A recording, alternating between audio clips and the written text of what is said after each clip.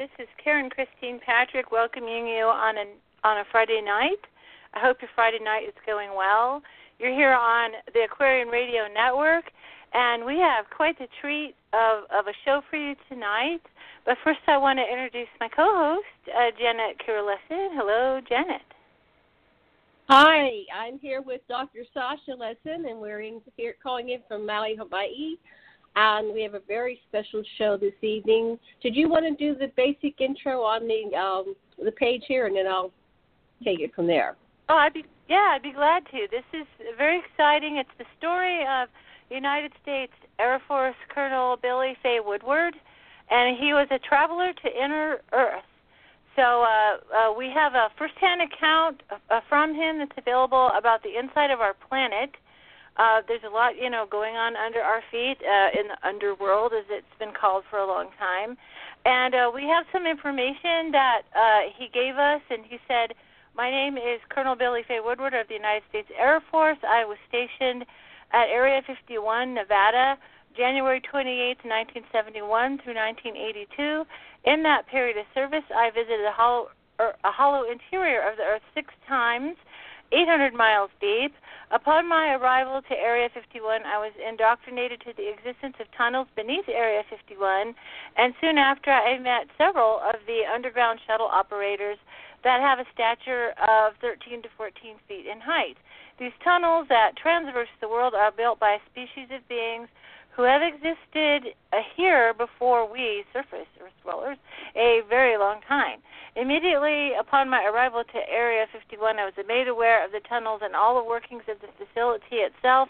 They told me that the first 15 levels of Area 51 were man-made and that levels 16 through 27 were already there. Nobody from our government made them. We are just facilitating them." So this is, a story that percolates through all of the genre that we cover, and it's nice to get a straight eyewitness report. I'm very excited about that. So with that, Janet, I'm going to hand the talking stick to you. Go ahead.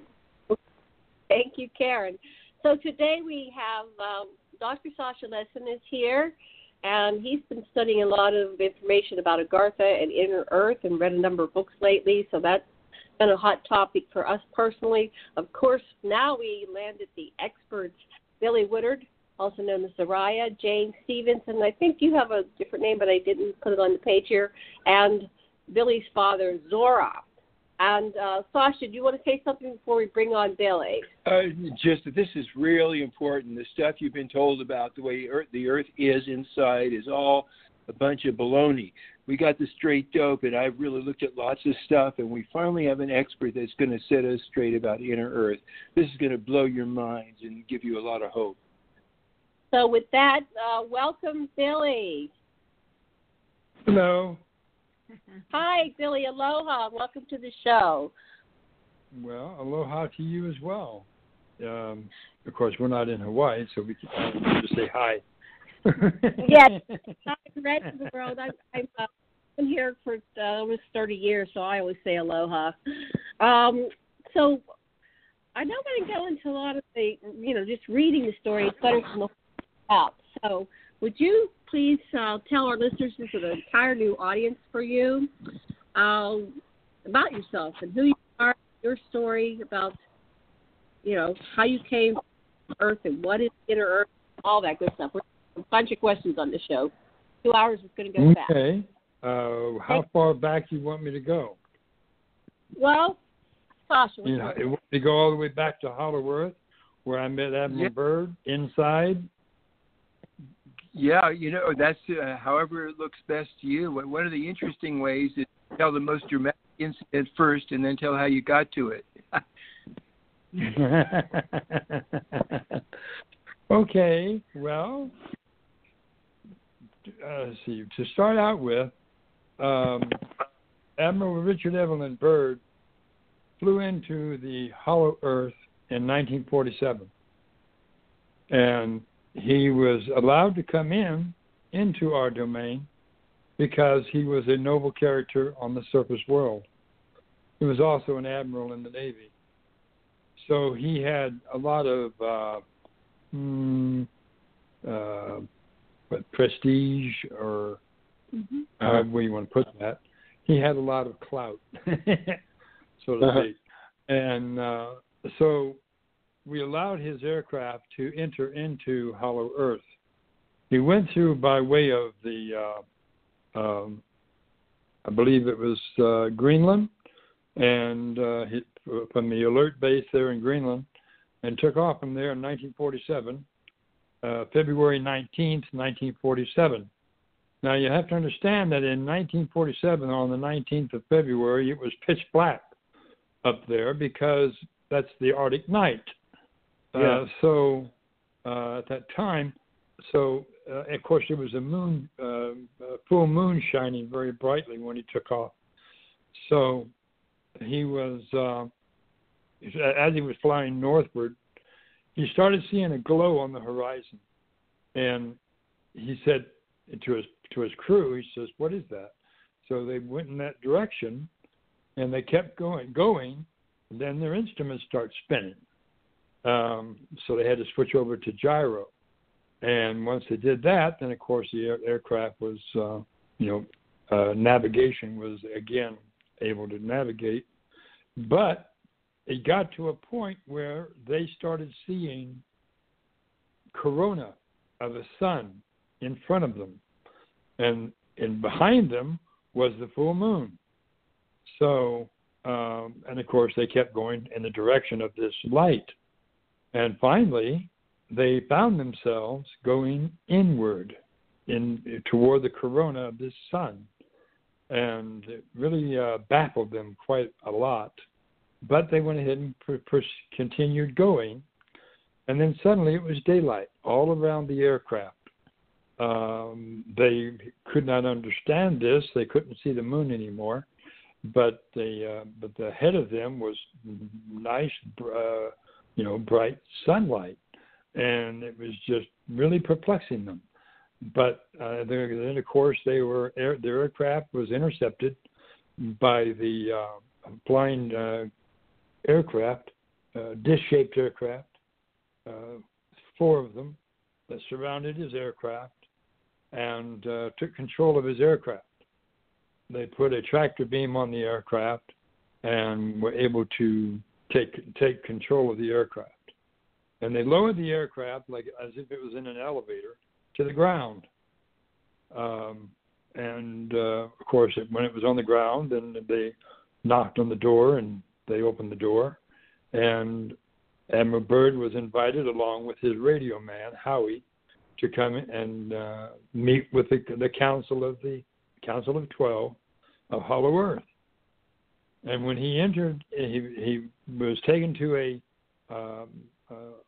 a waiting center where Howie, the radio man Howie, was waiting, and he was instructed to go with the 2 hosts that were with him, which were extremely tall, and they escorted him to the chamber of the council.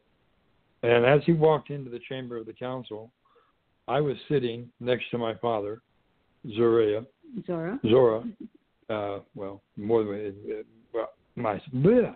Anyway, I was sitting next to my father, and of course the other delegates were there as well, and they announced to him that he was wondering where he was, and he said, "You have been allowed to enter our domain of the Ariani because you are of noble character on the surface. We have a message for you." And the message was threefold. The first part of the message was that the earth is hollow, and it has your brothers and sisters are in Hollow Earth. The second part was medical, and it was all of the diseases that were on the surface at that time.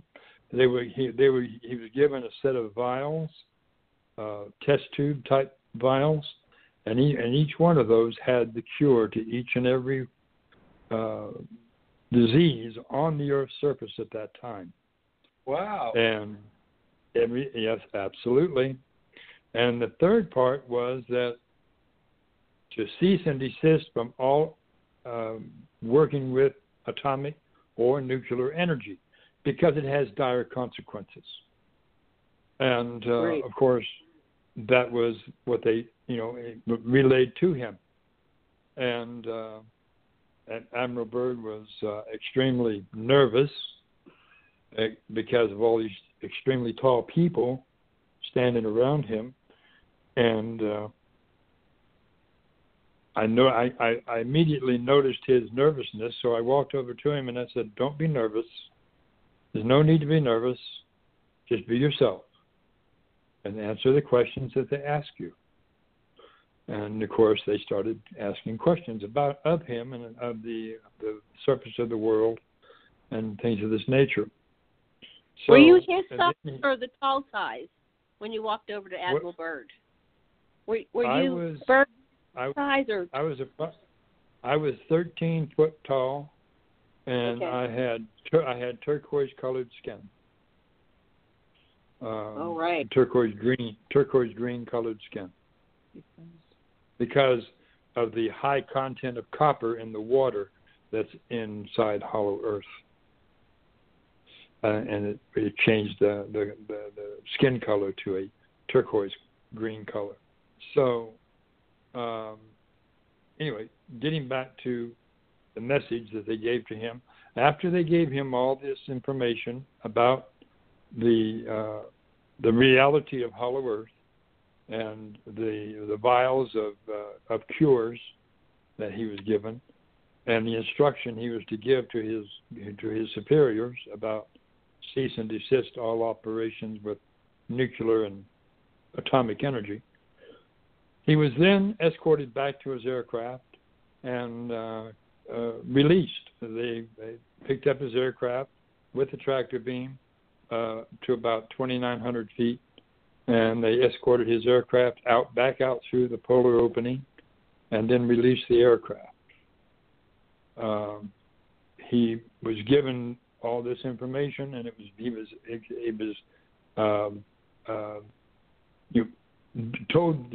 was told it was urgent that he get this information out to the world. So, of course, he attempted to do that, and of course, all of you know what happened at that point. So, moving on from there. Why don't you share that? Huh? Let me just kind of go ahead, Joe. Yeah, insert a little bit here. Yes. Why don't you let everybody know what happened to Richard Byrd? Because Admiral Richard Evelyn Byrd was taken to Washington to meet with his superiors and also President Truman at that time. And so he met with him, and he met with the advisors and things of this nature, and they ordered him under their laws to remain silent on behalf of humanity, not to divulge anything that he had seen or heard to his family or to anyone else. And they simply put the cures on a shelf in I believe it was from the Smithsonian or something like that, and put them up on a shelf, and they were not released. And all the information was hushed up. Became a very top secret event, and he was not allowed to talk about his experience. He was not allowed to give any information out to anyone, and they simply discredited him and scrutinized him in all manner to discredit him, to stop him from giving this information out. So no one would believe him. Yes. Can I ask a question at this point?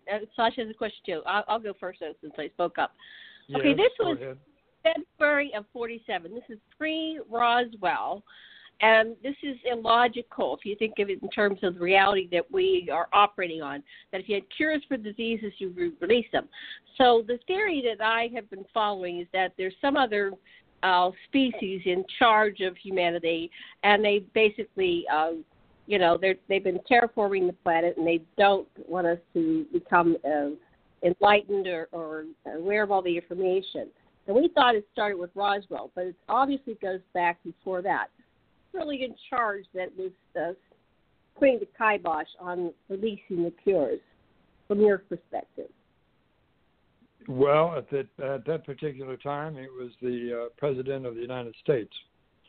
But also understand that there were alien contact prior to that with right. with the U.S. Navy and with the U.S. Air Force and things of this nature. Back in 1943, there was also an experiment that took place in Philadelphia called the Philadelphia Experiment, and right. that was where they made the first contact with the alien races when the Eldridge went into a phase shift with the rainbow effect, and they made contact with the alien beings at that time. And of course, those people, those beings, warned them not to, warned them about Hollow Earth, warned them about the people, other races, other alien races and things of this nature, put the fear of God in them, basically, and so they wouldn't talk about it. Or what we're learning from William Tompkins and other whistleblowers is that they actually, during World War II, discovered that the Nazi Germans had alien technology and had been working with, all those different beings there. What did you want to ask, honey? Just, here in the story about Bird not wanting to, being able to talk about what he saw when he went in the North Pole, we have, how does that move to him being commissioned to lead the battle of the fleet into the Battle of the Waddell Sea? How was you're talking about high jump. Yeah. What made them bring him back into favor and give him an important mission, like going because he was an admiral, and he was an admiral in the Navy, and of course his rank warranted him his position. So when it came to when he was also put under strict orders via the President of the United States to remain silent, and on behalf of the expedition in 1947, the February 19th one. But he was not demoted. He was still an admiral, and they put him in charge of Operation High Jump because of his expertise that he had, because he had been to the Arctic several times, and the Antarctic as well. So he was the one that had the expertise. So therefore, he's the one that went. So he already knew they had round-wing planes. He already knew they had that kind of craft. He already knew that when he headed south with his puny helicopters or seaplanes. My gosh, it was like a suicide mission. Well, he came face to face with the crafts that were located in a place called New Berlin.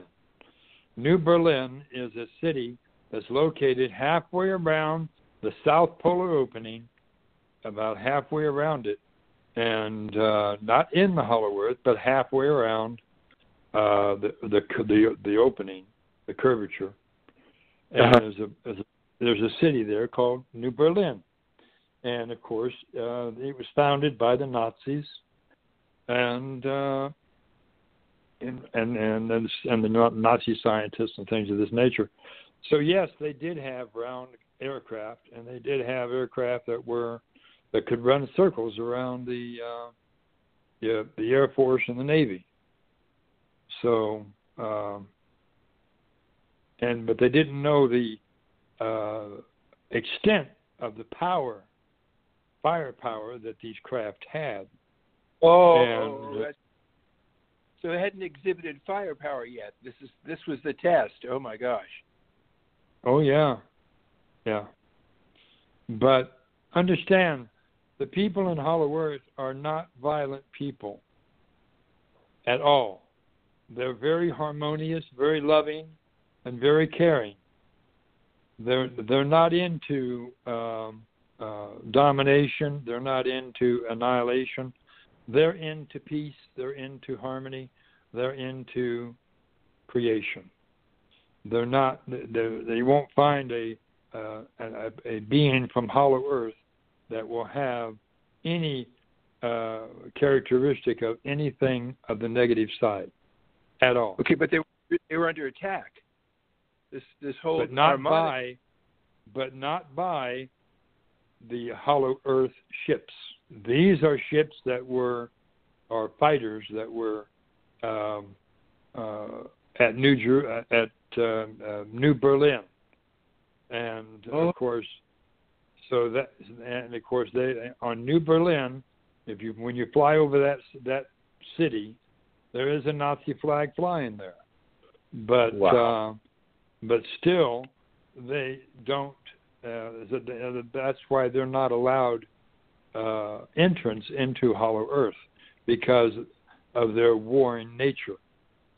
But so that, and only people that are of a harmonious, peaceful attitudes and thoughts and things of this nature are allowed into Hollow Earth.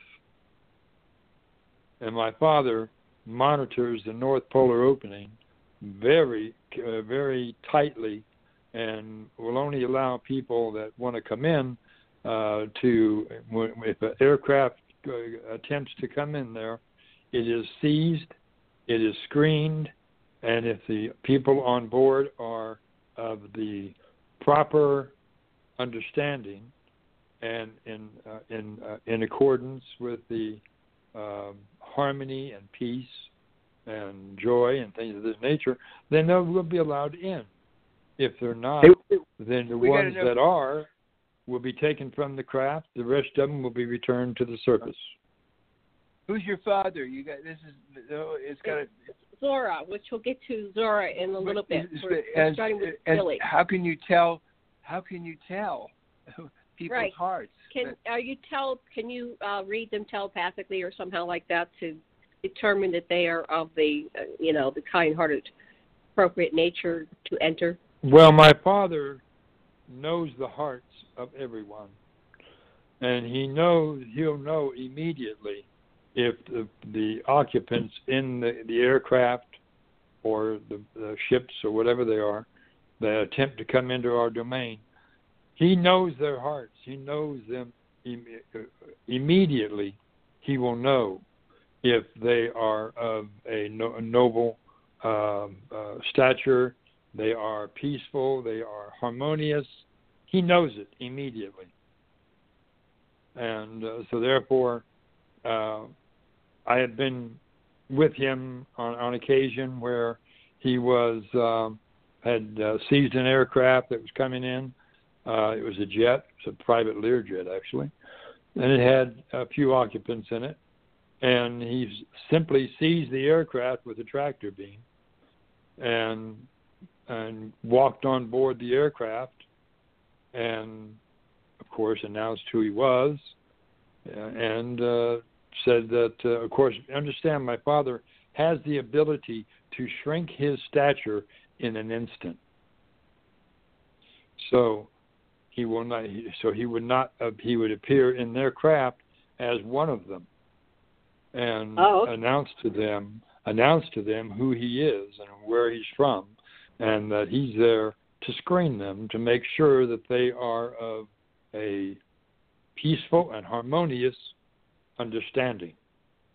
And those that are will remain on the aircraft or will be taken on board my father's ship, and the rest of them that aren't ready will be left on the aircraft, and the aircraft will be turned around. Wow. We need someone like that on the surface. Great system. Okay, before we continue, I have one question. So you were there in 1947, and then you well, also you have went to up understand. to understand that my age, or what would be termed trips around the sun, on the surface is 65. But if you add the time that I was in Hollow Earth, that would be 1800.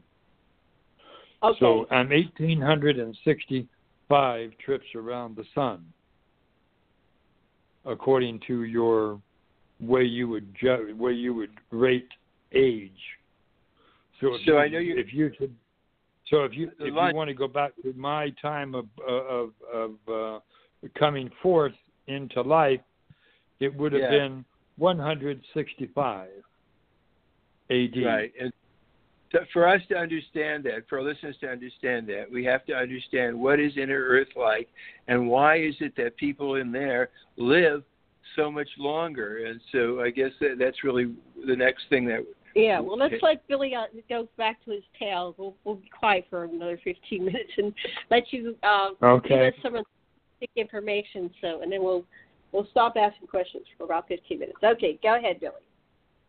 Okay, where was I? Well, when you spoke up. There was came in, and your father in their heart turned them away. Some of them away. Yes, and he's done that, consistently, even with surface-going vessels. I will also tell you that my father has been melting a certain portion of the northern polar ice cap. A waterway is being melted about 1.5 miles to 2 miles wide to allow an actual cruise ship to come into Hollow Earth when the time is right. That is what's being done right now, and that's what people are thinking, that it's the global warming, that the ice caps are melting because of this melting that is taking place with my father, that is opening up that 1.5 to 2 mile wide opening through the ice, all the way to the opening of Hollow Earth. Which cruise ship are we supposed to book? Well, it doesn't really matter which one it will be, because after disclosure is done, you will have total access to Hollow Earth. Wonderful. I was reading this stuff from Olaf Jansen, who went in the North Pole, about these huge animals, not just big people, but elephants that are way bigger than our elephants and stuff like that. I can't wait to tell us about that stuff. All right, so go ahead, Bill. The mastodons, elephants, are about 2 to 3 times the size of normal elephants. They're covered with hair, and they have long tusks. And also understand they speak with telepathy. The common language in Hollow Earth is telepathy. And so there is no need to actually talk with your mouth. And in Hollow Earth, we don't talk with our mouths. We use mind-to-mind communications. And so when people ask about my father, does my father speak all languages? Yes, he does. But you have to understand how that works. When my father is talking to a group of people, especially a gathering of people in a location, I give you an example. He was at Mount Shasta City Park. He was talking to a group of rainbow people that had come from around the world for the rainbow gathering there. And he was talking with them. And, of course, there were several of them that were from other countries. And they had interpreters. But the interpreters, the ones that they were interpreting for, they said, well, there's no need for you to interpret, because we hear the words of this being hitting our ears in our own language. So, and that's how it works. So it's not like my father comes out and starts talking in Japanese or Chinese or Russian or English or whatever. Whenever he talks, it automatically is transformed into the ears of those listening to the native tongue. And that's how it works. So fascinating. Yes, it is. I can also give you a history. I could give you a history lesson about your Pearl Harbor, if you want to know the truth of what happened there. Okay. Okay, we'll do Pearl Harbor. In 1941, the Japanese were out on maneuvers in the northern Pacific, and they were out there doing maneuvers. At the time, Roosevelt knew he had to get America out of depression. In order to do that, he had to involve them in the war, and the best way to do that was a sneak attack. So, what was done? Roosevelt commissioned 30 aircraft that were painted to look like Japanese Zeros, took off from the big island of Hawaii. And on December 7th, 1941, those 30 aircraft were the first wave of aircraft that bombed Pearl Harbor. Wow. And we watched it happen. So what happened that the Japanese initially did not start World War II. Right. Well, we knew it was a false flag, but I wonder what they did to those people that flew those craft or that were there on the big island that they didn't, none of them came forth, or have they? Some have. Some pilots did come forth when they were in their elder years and told about the secret mission that they had been part of to get America involved in World War II. But that's the way it came down. When the Japanese had an observation aircraft that was flying over Pearl Harbor, and they saw these aircraft attacking the fleet, they called their aircraft carrier from which they took off from, "Why are you bombing Pearl Harbor?" "We're not bombing Pearl Harbor. We're out here on maneuvers." "No, aircraft with the rising sun symbol are attacking the fleet right now." So the Japanese knew they were going to be blamed for it, so they sent in another wave of aircraft to finish the job. Huh. Wow. And that's how you guys got involved in World War II. That's how we got involved in World War II. So you were down in 47 in Hollow Earth, and then how did you get to the surface?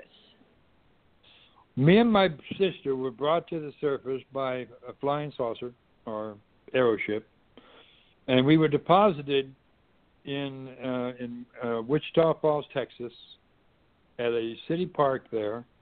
And they have, whoever's military background knows what a white elephant is. A white elephant is a dumpster. It's a big square dumpster with sliding doors. And these receptacles were at the city park in Wichita Falls, and also at Shepherd Air Force Base and all that.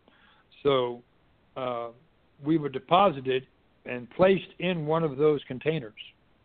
Whoa. On top of the garbage. Me and my sister. We were wrapped in a blanket. Of course, we were also shrunk down. We were shrunk down to the height of toddlers in Hollow Earth.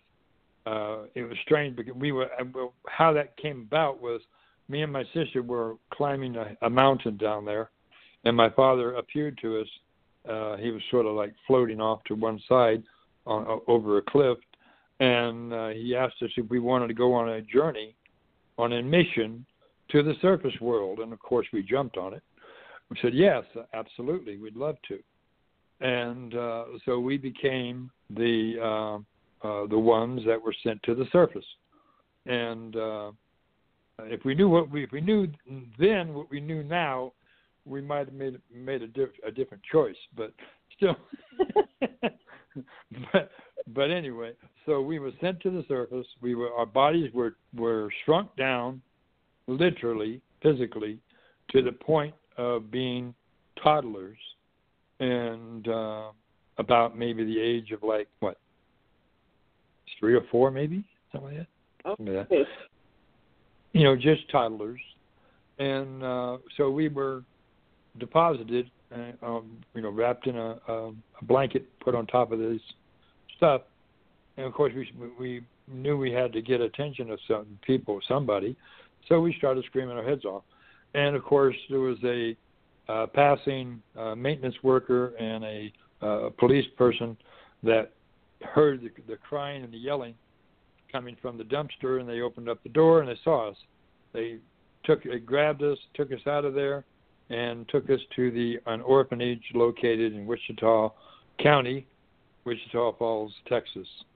And that's where we remained there for about close to 6 months. And we didn't talk the American language. We talked through telepathy, mind-to-mind communications to each other. And so people assumed we were deaf and dumb. So they gave us a pad and pencil to write what our desires were. And of course, we knew how to write, but still, and we also knew how to talk, but we didn't trust them, so we weren't talking very much. But we were there for about approximately 6 months, and at one point we were sitting in the what's called the common room, and it was a broadcast of a missing child in Yellowstone Park, and we were listening to it. And me and my sister just simply looked at one another, and we closed our eyes, and we held our hands together. And we visualized where this child was exactly. So we took the pad and pencil, and we wrote down the longitude and latitude of the location of the child and gave that to one of the staff members. And, of course, they immediately made contact with the authorities up at Yellowstone Park and told them the location of where this child could be found. And, of course, there was a Native American ranger that was there, took the information, jumped in a helicopter, and flew the helicopter to the coordinates, which was 10 miles from the search area. And they walked into this cave, and there was a chatus that was nursing the child. Oh. A chatus is what is termed as a Bigfoot or right. a Sasquatch. Chatus is the proper name for them. They don't like to be called Bigfoot. They don't really care to be called Sasquatch either. But they are chatus, and they speak with telepathy as well. Every creature in Hollow Earth speaks with telepathy, all the way up to the creature known as the T-Rex, Tyrannosaurus Rex, also speaks with telepathy. They are not carnivorous; they are plant eaters. In no way, shape, or form were any dinosaurs carnivorous. They were all plant-eating dinosaurs. They never ate flesh. The only way that comes about from Hollywood, or that comes about through stories, or whatever. Because in Siberia they uncovered a T-Rex carcass along with some mastodons or woolly mammoths, and they opened up the stomach of this T-Rex and found plants in its belly. So that eliminates the myth that T-Rex was a flesh eater. Yeah, I guess they thought because of the teeth, but... Yeah. Well, the teeth are used for ripping and tearing branches, not for ripping and tearing flesh. Right. So your 2 children, you're in an orphanage. What happened next? How did you get out of the orphanage? Well, getting back to the finding the child, it made the newspapers about us, the 2 children that were able to find a missing child thousands of miles away, and that story made the headlines. And shortly after that, a Air Force family member Woodard Air Force came to the orphanage and adopted both of us. Oh, okay. That's how we became to be with the Air Force family. But understand also, at that time, the Air Force families, the Air Force paid extra for each additional child that you had. And so we were assets rather than loved children. Right, and also, you know, the Air Force and other military aspects are looking for talented children that have abilities. Absolutely, and we did have abilities. We could communicate with the animal kingdom. We would sit on the out on the playground at the orphanage, and sitting under a tree away from everyone else, and we would have birds land on us. We would have squirrels come down and eat right out of our hands, and we would, and occasionally we would have wild animals show up, and also come up to us as well. So the staff people knew that we were different, knew we were special, and of course they took advantage of that too, because once we did start talking, which astounded them that we could actually talk, but once we started talking, we stated that they said, well, why haven't you talked all this time? Because we didn't know your language. We had to learn your language. So, and because our memories were wiped. When we were brought to the surface, our memories were wiped for our own safety. Mm-hmm. So they wiped our memory. And later on, of course, a recollection came back. But during that time, we were, so we had to learn the language they were speaking. And we listened to radio, and we also listened to this square box with about a 5-inch picture in the center of this box. Called it TV, right. black and white TV. But right. And so it was. That's how we learned how to talk the English language, and with our mouths. So once we learned how to do that, then of course you couldn't shut us up. But so kids. That was that. So shortly after we were adopted, my adopted father came up to us and ushered my sister out of our room, and I never saw her again at that point. And I asked where she had gone, and they said we could not afford to keep both of you, so we had her be adopted by another Air Force family, which was a lie, of course, but that's what they said. And my adopted mother, who was also an Apache woman, Apache squaw, she told me the truth. She said that my father sold my sister for $1 million. Wow. For $1 million? And, wow. Yep, for $1 million. To another Air Force family. For another Air Force family. Wow.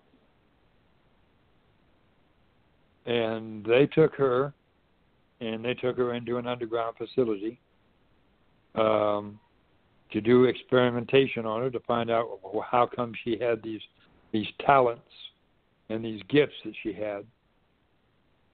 And and this went on up until the time that we were both the age of 9. At the age of 9, my sister sent a telepathic message to me saying she was in danger. I told her to send a telepathic message home. to be retrieved. She did so, and her captors, she had told them that she wanted to go to the surface to see the sun, and they reluctantly took her to the surface so she could see the sunlight. And as soon as she exited the bunker that she had come out from, there was a cloud above the facility, and suddenly the cloud got larger, and suddenly she wasn't there anymore. Oh, good. They retrieved her. Wow. And they took her home. The cloud disappeared, and there was a ship hovering there. And then the people on the ground saw the ship. And then suddenly the ship just sort of blinked out. Out of sight. Out of sight. And she went home. She made contact with me as she was going home. She said, "I'm safe. Don't worry about me. I'm safe. I'm going home." So I remained on the surface. You were all alone on the surface. How did you handle that? Well, I still had my abilities of being able to communicate with animals, and I still had, so I had them as a companionship, and but I also shortly after that time, you have to understand how we were born. We were born both male and female in one body. So I was. The medical term is hermaphrodite. So, and my adopted father was a sick man, and he used my body for a sex doll, but made 6 to 10. So I went through hell, pretty much. Did your mother know that was going? Did your mother know that was? My mother didn't know, because every night after dinner, my adopted father would slip her a sleeping formula that would knock her out, and so she was unaware of what was going on. Wow. Or whenever she didn't want to have intimacy with her husband, I was the recipient of his lust. Oh well, but I survived it, and that was that. At age 10, I had went to school, and the girls there were talking about how their parents loved them, and I blurted out and said that how my father loved me in detail, and of course that didn't go over too well with them. They just literally freaked out, and they said, "That's wrong. That shouldn't be happening. Don't let him do that. It's not right." And they went home and told their parents, and of course the parents got upset and came to the school, and they started talking to the school about it, and then they called me into the office, and to reiterate what I had said before, I was innocent. I didn't know any better, and I told them everything. And I told them everything. We're just naive. And of course, it was naive, uninformed. So of course, when I went home that day, and that night, my adopted father came in to have his normal ritual with me, and I fought him. I said, "This is wrong. You're not supposed to be doing this. How do you know it's wrong? Who told you?" And I told him what I had said to the girls at school, and he immediately stood up. And he started saying, "Oh, my dear God. Oh, my dear God." And he left the room. He left the house. he came back. He came back the next day, and he told my adopted mother that he was taking me into the base hospital to have my tonsils taken out. Oh, wow. So she said, okay, fine. She didn't know anything, but she didn't know what was going on. So Great. he took me to Shepherd Air Force Base Hospital, and he coached 2 surgeons, Oriental surgeons that he knew, that owed him favors to do the surgery.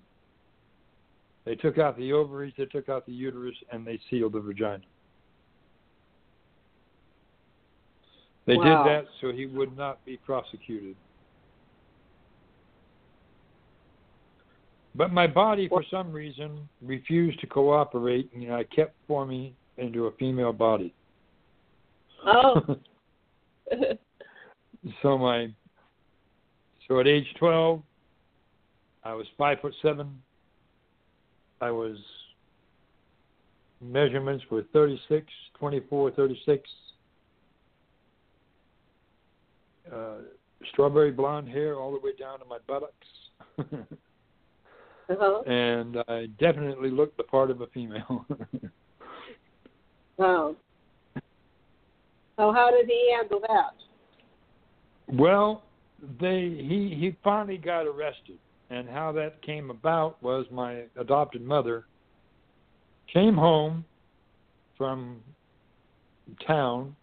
She came up into my room, and I was moaning, and she said, "What's wrong?" And I said, "I'm hurting." She says, "Well, it's natural for you to be hurting," pointing at my throat. And I said, "No, not my throat, down there." Oh. And she threw the covers back. She saw the blood, and she went ballistic.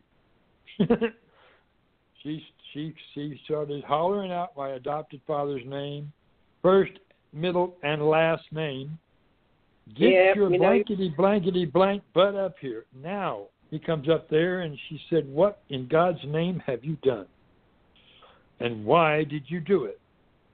And she hit, and next thing I heard was a smack. She hit him, knocked him down the first flight of stairs. She was on him like white on rice. She hit him again and knocked him down the second flight of stairs. Then she went to the kitchen, and I heard the rustling of drawers, and I knew what she was doing. She literally grabbed a butcher knife and went after him. Whoa! She was going to castrate him. And, of course, she wrestled with him out into the front yard. She called the police for them to come and get this animal out of her yard before she killed him. And, of course, they came. The military police came. The Air Force security police came. And they saw the scuffle going on in the front yard, and she had the butcher knife out, and she had his genital in one hand, and she was about to slice it off when they grabbed her. Oh my God! They arrested her. They arrested him, and when she told him what he had done, they let her go. They let her go, and they kept him, and they took him to. He spent several years in Leavenworth. Wow. And I was sent to a Apache reservation in Arizona. What was that like? Was it better? Well, it was interesting because my adopted brothers and sisters, which were also Apache, they accepted me as one of their own. And, of course, which was a wonderful thing. And so that's why we had lived the remainder of my portion out before I went in the service. And, then I went to Tennessee for a while. And while I was in Tennessee, I was in school there, and junior high, And I had to go to school. I had to go to the high school to be with my brother, who was taking his final exams. And I was there waiting for him. And they dropped all these papers on my desk. And I looked at them. I knew the answers, so I answered them. And come to find out, I maxed them. And that was the final exams for high school. So that was when it came time for graduation, I'm sitting in the audience and they call my name, and I'm wondering why they're calling my name. My brother comes down, grabs me by the arm, and drags me up on stage behind the curtain, and they said, "You're Billie?" And I said, "Yes." "We have a problem." "What's the problem?" "You're valedictorian. You have to give a speech." I go, "What?" So, wow. Of course, I said, "Wait a minute. I'm still in junior high. How can I be your valedictorian? And how can I be graduating? I haven't even graduated junior high yet." And they said, "Yes, you have. You haven't yet, but you're going to." And they went out and called the principal of the junior high school up behind the curtain and said, "This is your star student." "Yes." "Yeah." "Well, she's graduating." "What? What do you mean she's graduating?" "She's graduating. So we need you to give us a graduation certificate from the junior high school." So, and they said, "Well, how do you know she's graduating?" "Because she took the test and she maxed it." "Okay, well, give her the test again." Oh. So they sat me at a desk. They put the papers in front of me. As you know, taking final exams in high school takes about an hour to an hour and a half, right? Right. I did it in 10 minutes. Wow. And they rechecked the scores identical to the first one. "Yep, she's graduating." Wow. So what's your IQ? It must be off the charts. Yeah, kind of. So back then it was simple. The tests that were taken back then were adding, subtraction, multiplication, and division, and that was it. You didn't have trigonometry. You didn't have algebra. You didn't have all these other unheard of ways of working mathematics. It was simple. So yeah, I just. So how old were you when this happened? What's that? How old were you when you graduated? 12. You were 12. Okay, so what do? You're out of high school and you're 12 years old. What do you do with yourself? And what happens with your relatives back home? Have you lost contact with them? Well, we'll get back to that. Yeah, I know the story a little bit. We're going to get around to that. Okay, so you're 12 years old, and now what do you? I'm 12 years old, and I go down to the 5 and Dime Ben Franklin to get a job. And I fill out the paperwork, everything but my age. And they said, "Oh, you forgot to fill out your age." So I put 12 on there, and they looked at it, and they go, "What? No. You're not 12. You can't be 12. I'm 12. I just graduated high school." And they go, "Oh, you're the whiz kid." And I go, "Yeah." "Oh, okay." Well, they called their manager or owner of the store down from the balcony. He comes down. He goes, "What's going on?" "Well, she wants to go to work, but she's only 12. "Well, tell her to come back when she's 15. And they said, "No, she's a graduate from high school. Remember the one that graduated, made the headlines?" "Oh, that one. That's her?" I said, "Yeah, that's her. God, she looks like an adult female." And of course the owner of the store said, "Well, put her in the back, stocking shelves. Out of sight, out of mind." Right? They put me in the back, and I started stocking shelves. And that was my first job. And next day, I went next door. I walked next door during the lunch hour. I walked next door, and they had a recruiting station there. I walk in, and I said, I'm interested in joining up. And they said, okay, fine. We need for you to take this battery of tests. So I took the battery of tests and maxed them. And they looked at the scores, and they looked at me, and they go, ma'am, you qualify for anything you want, including officer school. And they said, oh, you forgot to fill out your age. So I wrote down 12, and he looked at it, and he goes, is this a joke? I said, no, I'm 12. I'm also a high school graduate. I showed him my diploma. Yeah, you're a graduate, but you're 12. This was the Army. So the Army sent me over to the Navy. The Navy took one look at my age, and they said, no way. They sent me to the Marines. They said, They sent me over to the Air Force. Air Force says,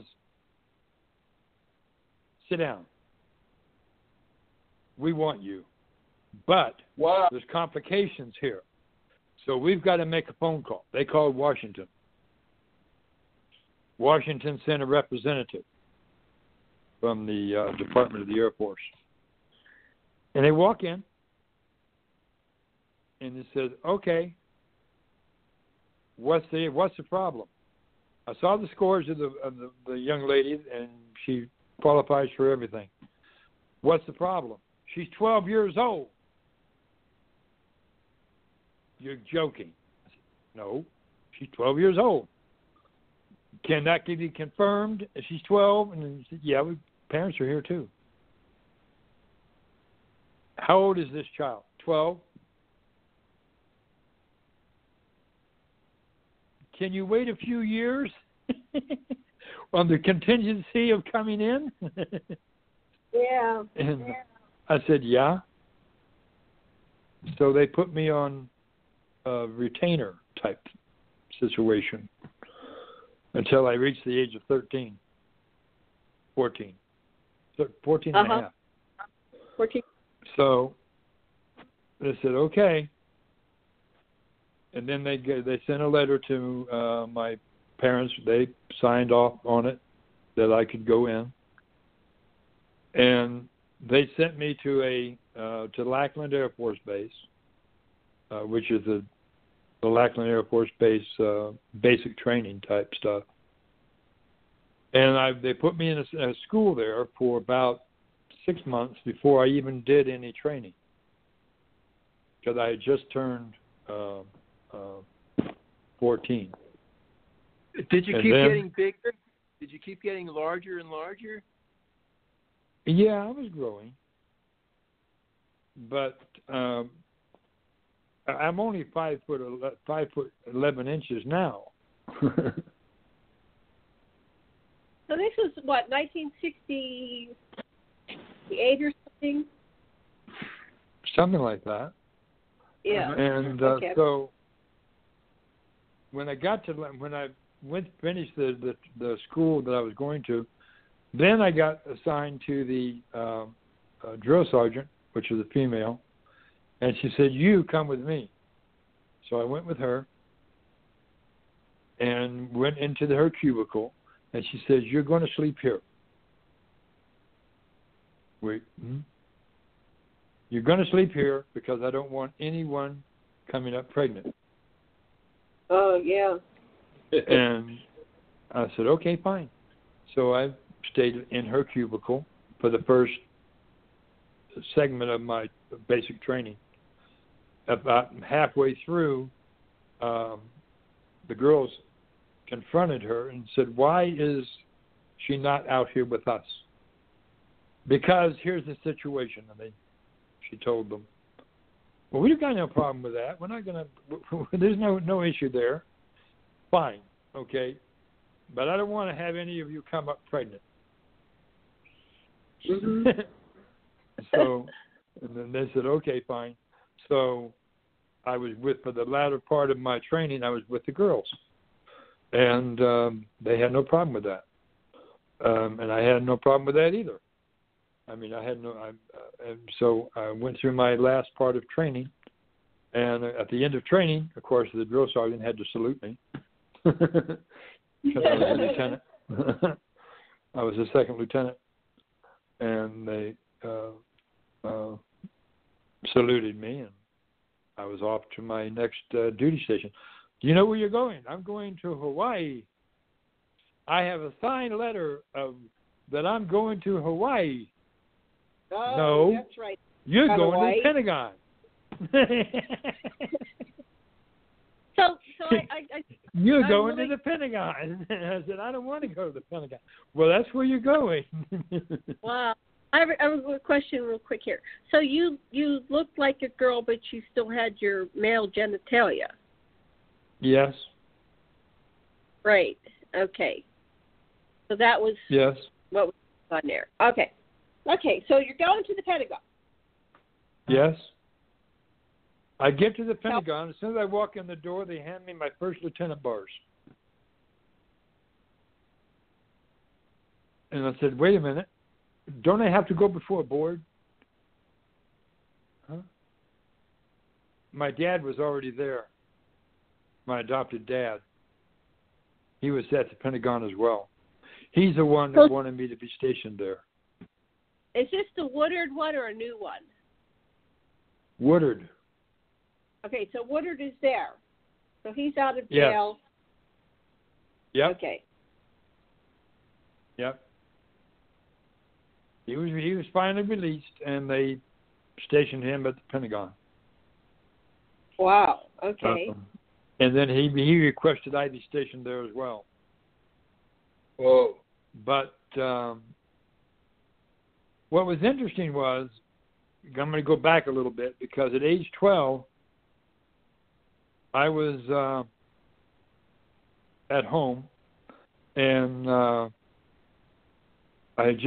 we had just come from a scout group meeting, and we were walking home from the scouts, and there's a cornfield located between us and home. And so I said, I'm going to take a shortcut to the cornfield because it's faster. And my friend said, well, I'm going on around because the stalks look like they're going to reach down and grab you. So I'm not going that way. I'm going around. Okay, I'll meet you on the other side. So I went through the cornfield. I got halfway across this cornfield, which was a mile across, got to the center, and all of a sudden it was daylight.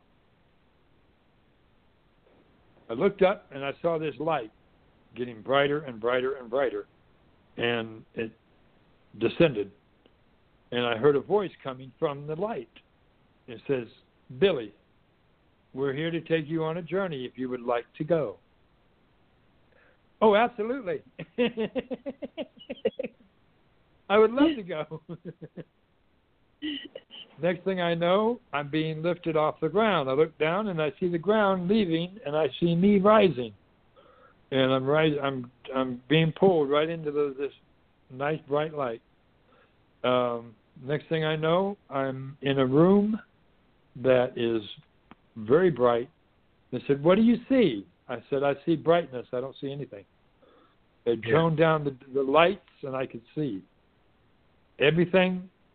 All the fixtures were in a around the wall were all in a circular pattern. And I looked up and I saw these beings, two of them standing there, male and female. They're very tall.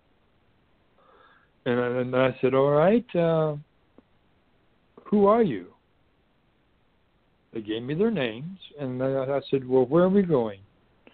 We're going on a journey. And they put me in this. They put me in this chair, or I should say, seat. It wasn't a regular chair. It was just like a seat. And they said, look out through this portal, through this viewer, and tell us where we are. So I look down out of this viewer, and I'm looking downward, and I see I see a Texas state flag. I said, well, I see Texas state flag. And they said, okay, good. So are you good in geography? I said, yeah, pretty good. And they said, okay, just tell us where we're going to be flying over different states. So you tell us where we are. So I started naming off the states. Oklahoma. The next state up from there is what? Kansas, I think. Kansas. And then on up into, next thing I see is a Canadian flag. And I said, okay, we're in Canada. And where are we going? We're going north. And I said, I know, I've already figured that one out. We are going north. And he said, but where are we going? You'll see. And we kept going north. And suddenly I see this bright light ahead of the craft. And I'm going, okay, where are we now? Over ice and snow. That's all I see, ice and snow. I said, yes. And they kept, and then the craft started going a little lower. And as we got lower, I was able to see the snow much clearer. And next thing I know, all of a sudden it's daylight. It was nighttime before. Now it's daylight.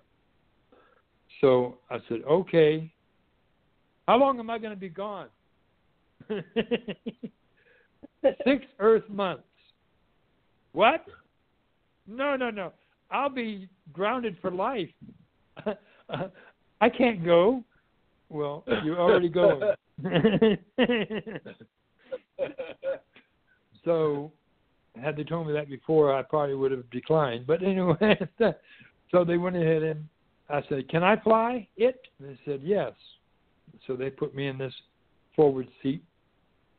And on the console of this console in front of me is a console, and it's got handprints on it. And the handprints are sort of like three indentures on both sides, on both hands. So I put my hands in there, and the light bar goes across my hands, and I'm in control of the ship with my mind. Right. And so I go, all right, this is neat. So I say left. The ship goes left. I say right. The ship goes right. And so we're going along, nice, steady pace, and all of a sudden I do an L turn, and that kind of knocked my host off balance a little bit. But they said, okay, that's okay, that's good. Now we better take control of the ship now. So, the next thing I knew, we were landing. And I got out, stepped out of the craft. I looked up and I saw a sun that never moved. And I said, wow, that's cool. And then I was met by several adults. And they started talking to me. And as I was walking, I came across, I was approached by a few.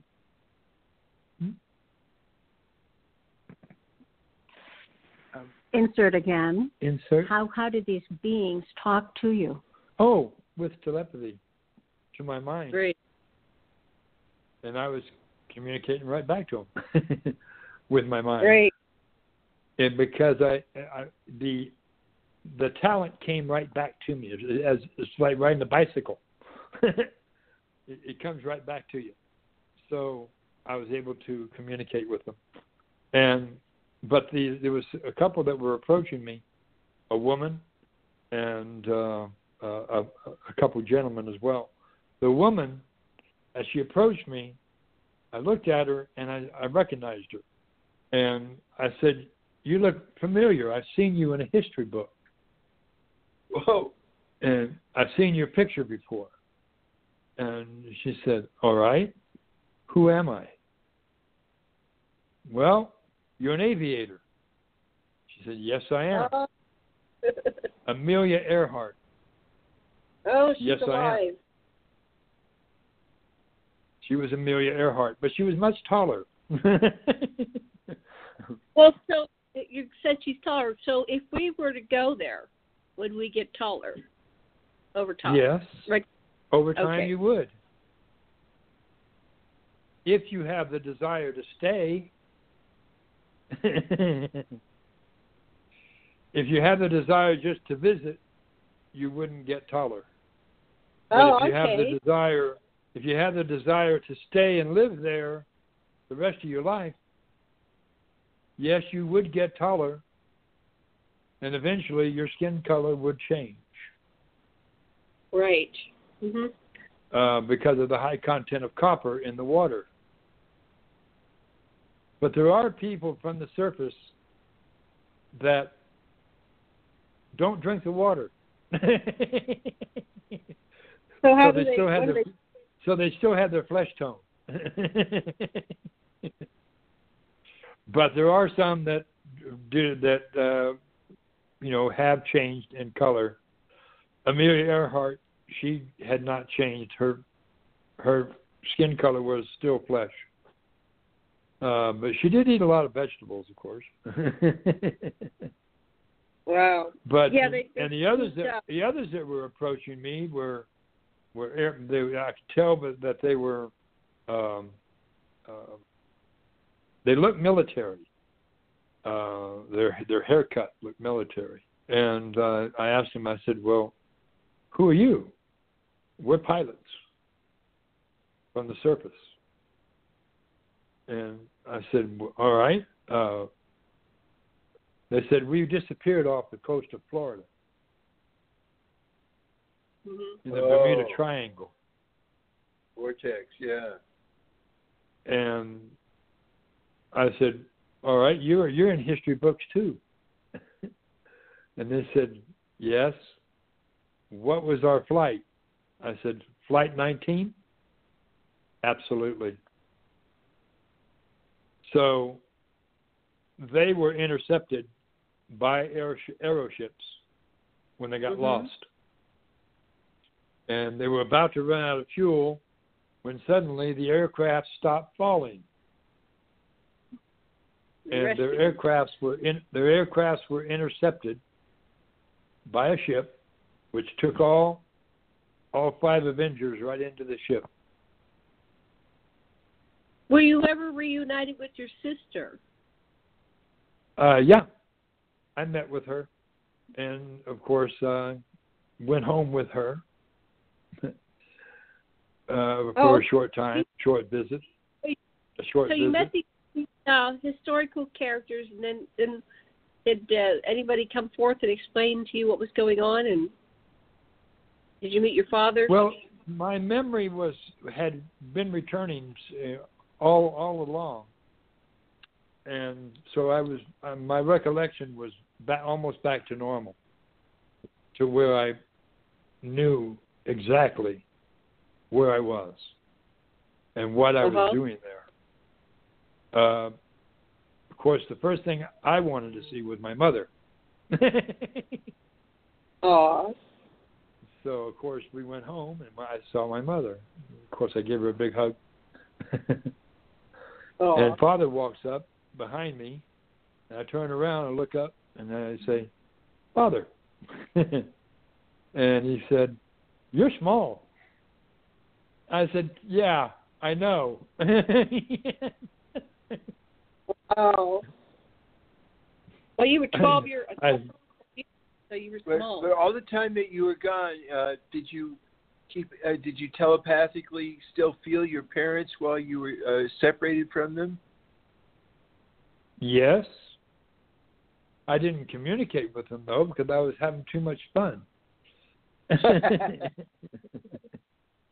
you I got to ride a pterodactyl. I got to ride on the back of a T-Rex. And of course they took me to a pyramid structure. And, of course, when I walked in there, they said, take everything off and walk in that room. I walked in that room after I disrobed, and a mist came over my body.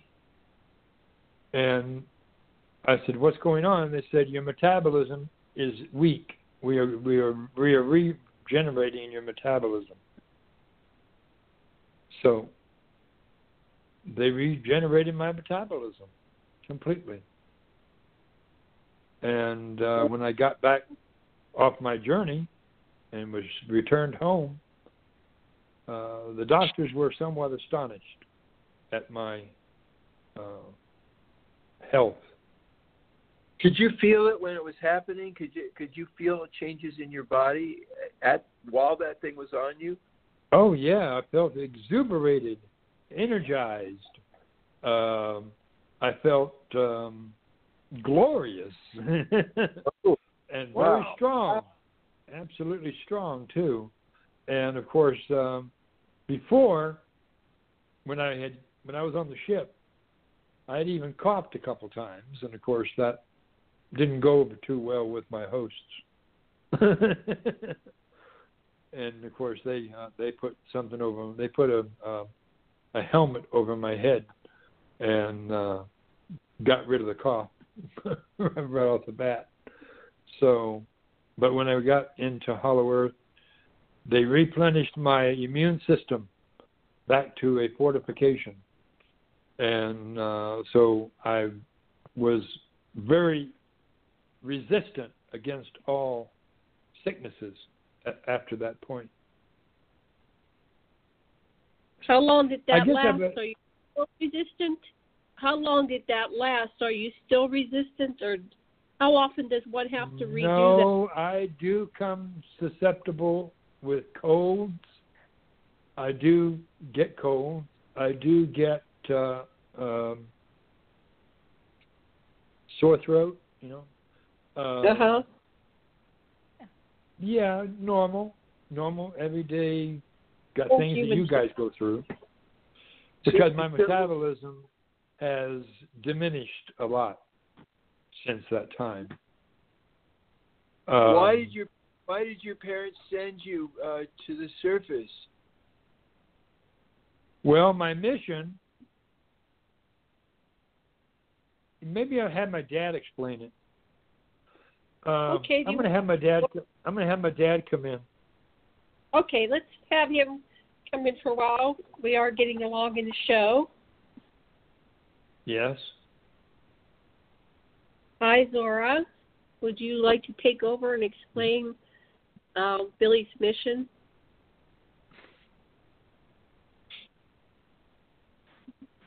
This is Quasar, Jane, and usually I just want to explain a little bit about what happens when they trade bodies.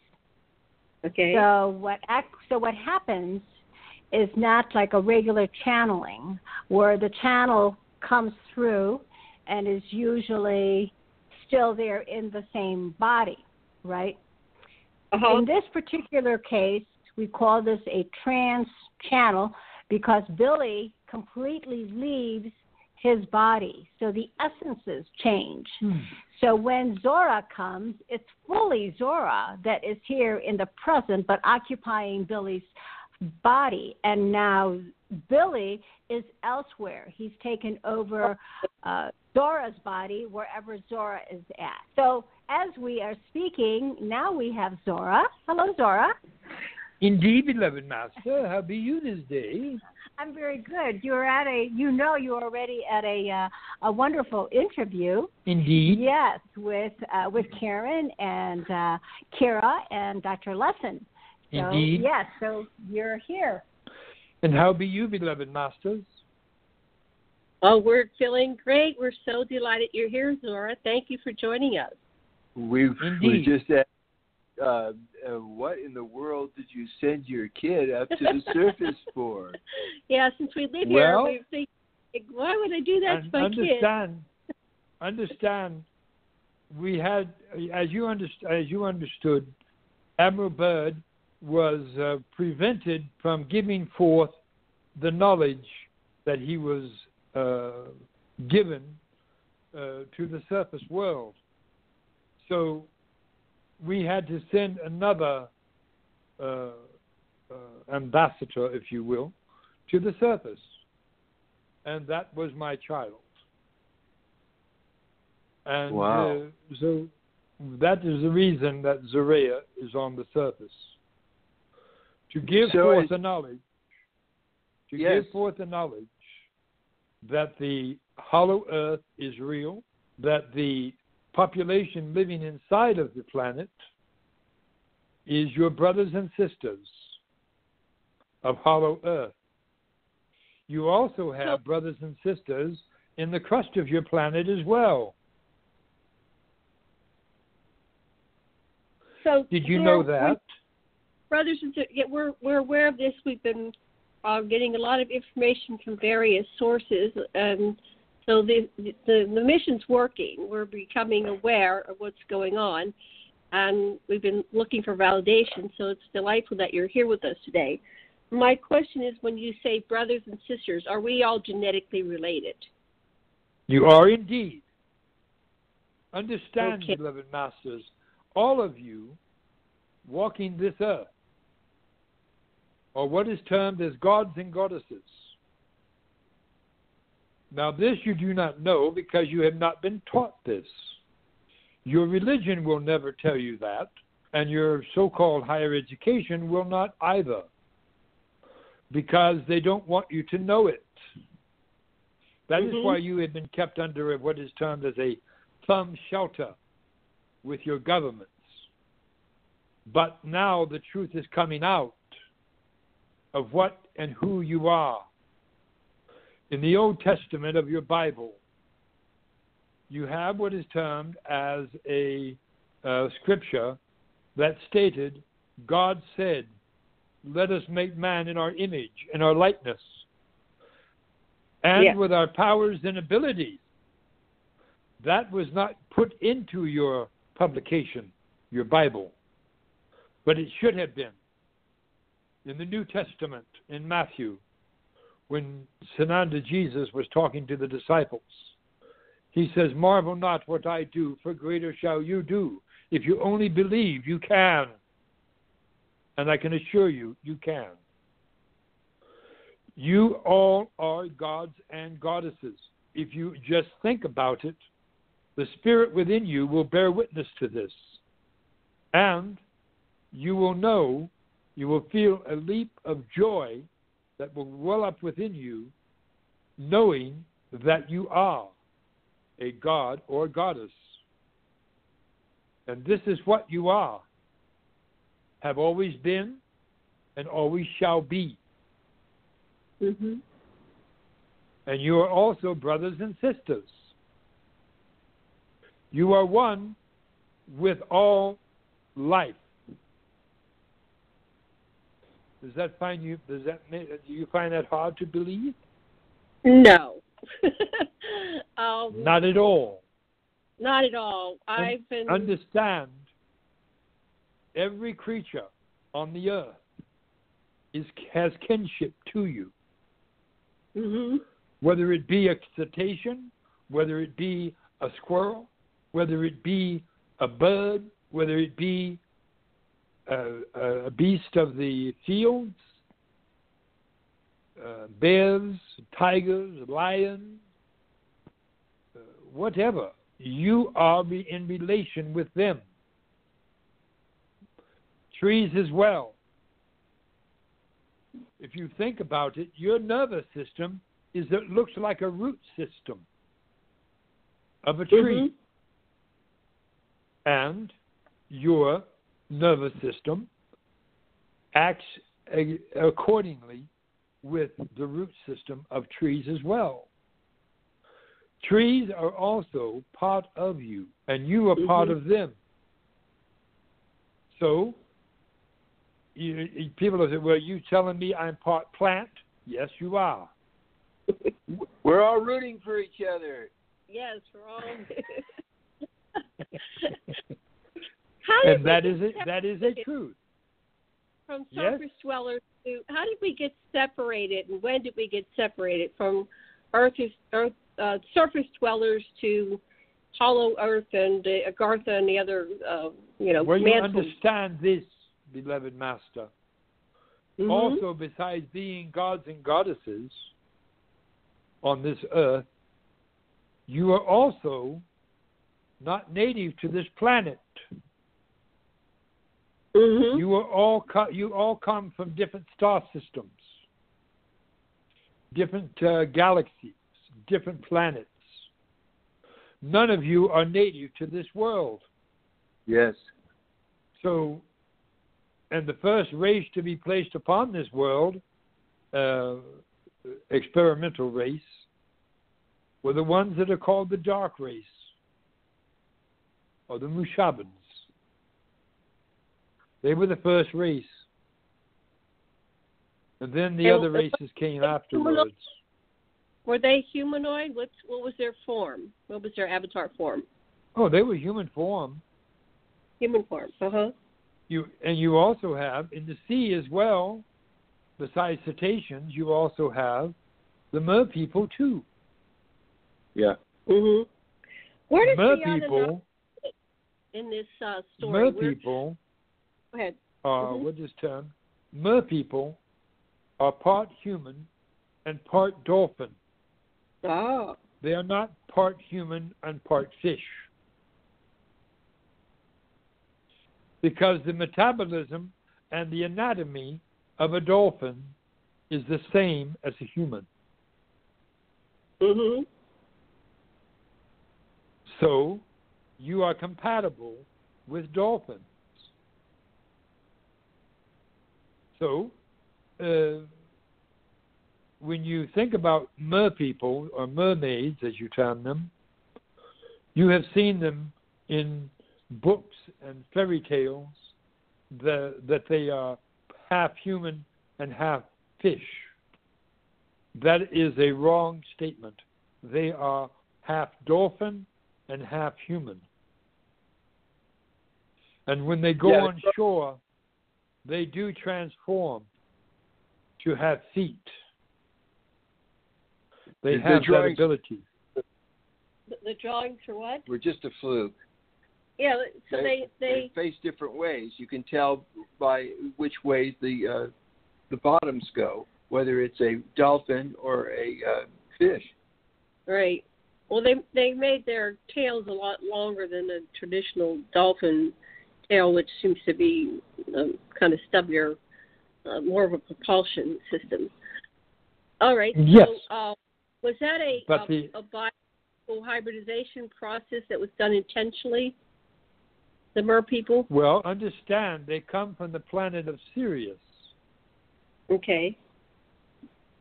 And they were placed in the oceans here. So there is a population of 1 million or so of them in the oceans of the world. They have what is called pods, communities, if you will. And the reason you haven't seen them is because they don't want you to see them. Mhm. But if you have the desire to see them, you can. You just have to manifest that meeting. Right. So how many species? And some of you here are also ancestor to them.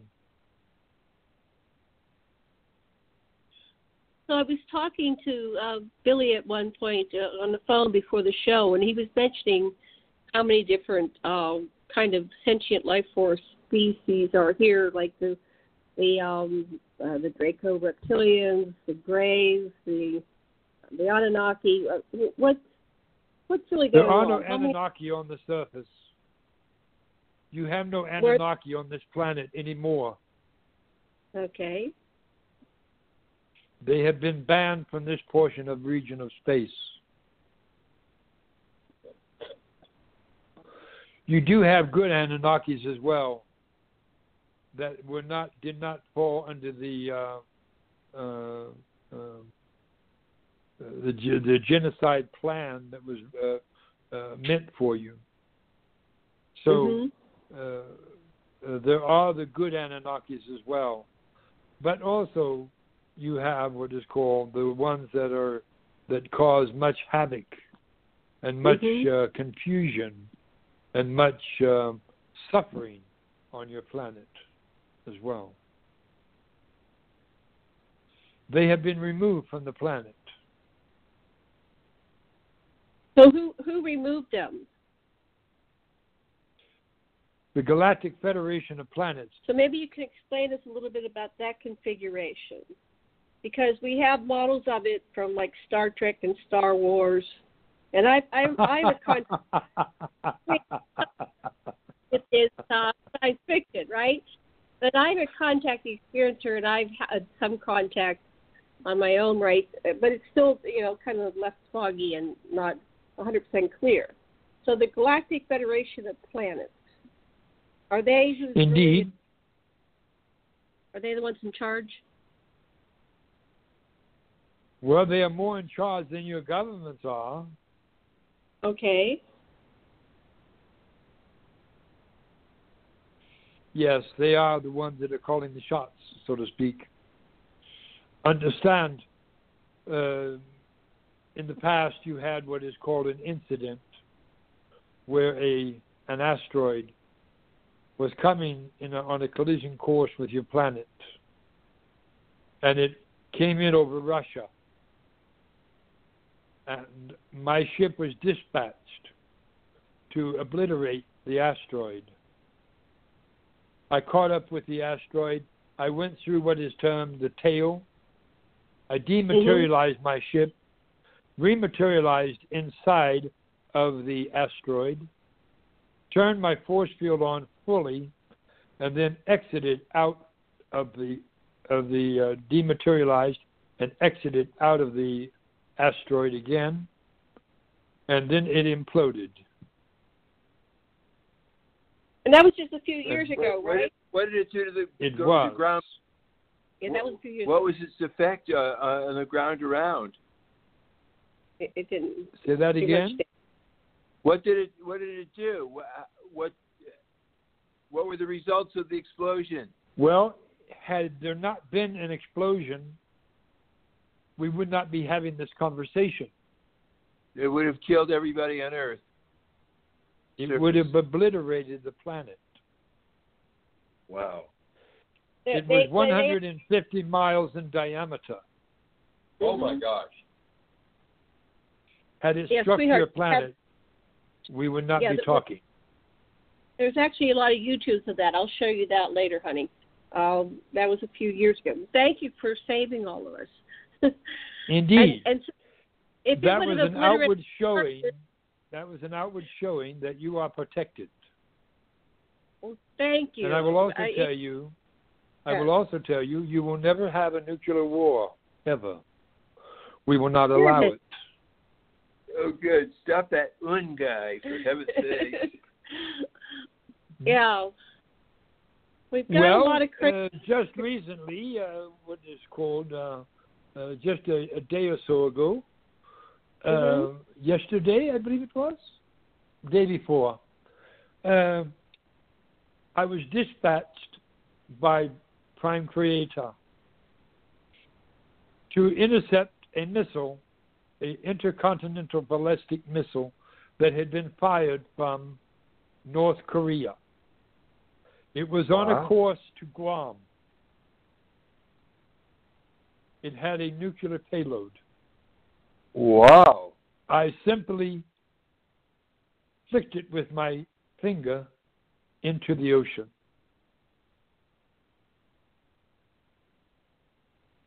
So you will not have any nuclear exchange from any nation. Wow. We cannot allow this to occur. Thank you. We've seen that type of it in the past. Was that you? Did you go over these different military facilities and turn the nukes off and on? We've seen a display from somebody. Ashtar's fleet did, yes.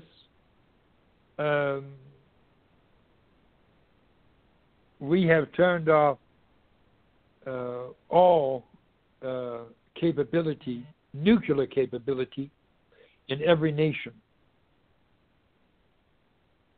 Only they don't know it yet. So one of the things that one of my friends in artillery said is that field level officers have the independent capability of issuing nuclear fire our artillery. And so it's not just a matter of central command, it's a matter of the whole, this is really scary how armed everybody is. Well, we told Admiral Byrd when he was there, we told him if we have the capability to split the ocean floor to allow one of our ships to go in and out, and to create a vortex of water to go 30,000 feet into the air, and to allow ships to go in and out of Hollow Earth. Do you not think that we can stop a simple missile? Right. That's very reassuring. Thank you. Very good. You relax and have a good time. Yes. Well, I have a lot of questions. You know, But before we continue, I must give you another little bit of information. Okay, go ahead. You have what is called, you have openings that go into Hollow Earth. And the two major ones is Antarctica and the Arctic Ocean. And above the 84-degree latitude and the 142 latitude. I get those mixed up. Anyway, beyond that point is where the Earth begins to curve inward. Yes. And for the opening for you to come in. Now, these openings are what also called airways of the Earth. If we were to allow you to have a nuclear exchange, nuclear war, as you term it, eventually that fallout would find its way into Hollow Earth. This cannot be allowed. That's why you will not be allowed to wage a nuclear war with any nation at all. Right. What about Fukushima and things like that? Will that come into your realm as well? That is being rectified as we speak. We have placed boxes on your coastlines. These boxes are about somewhere between 4 to 5 feet square, and they have been placed on the different coastlines. And what they are doing is they are sucking up all of the radioactivity in the oceans.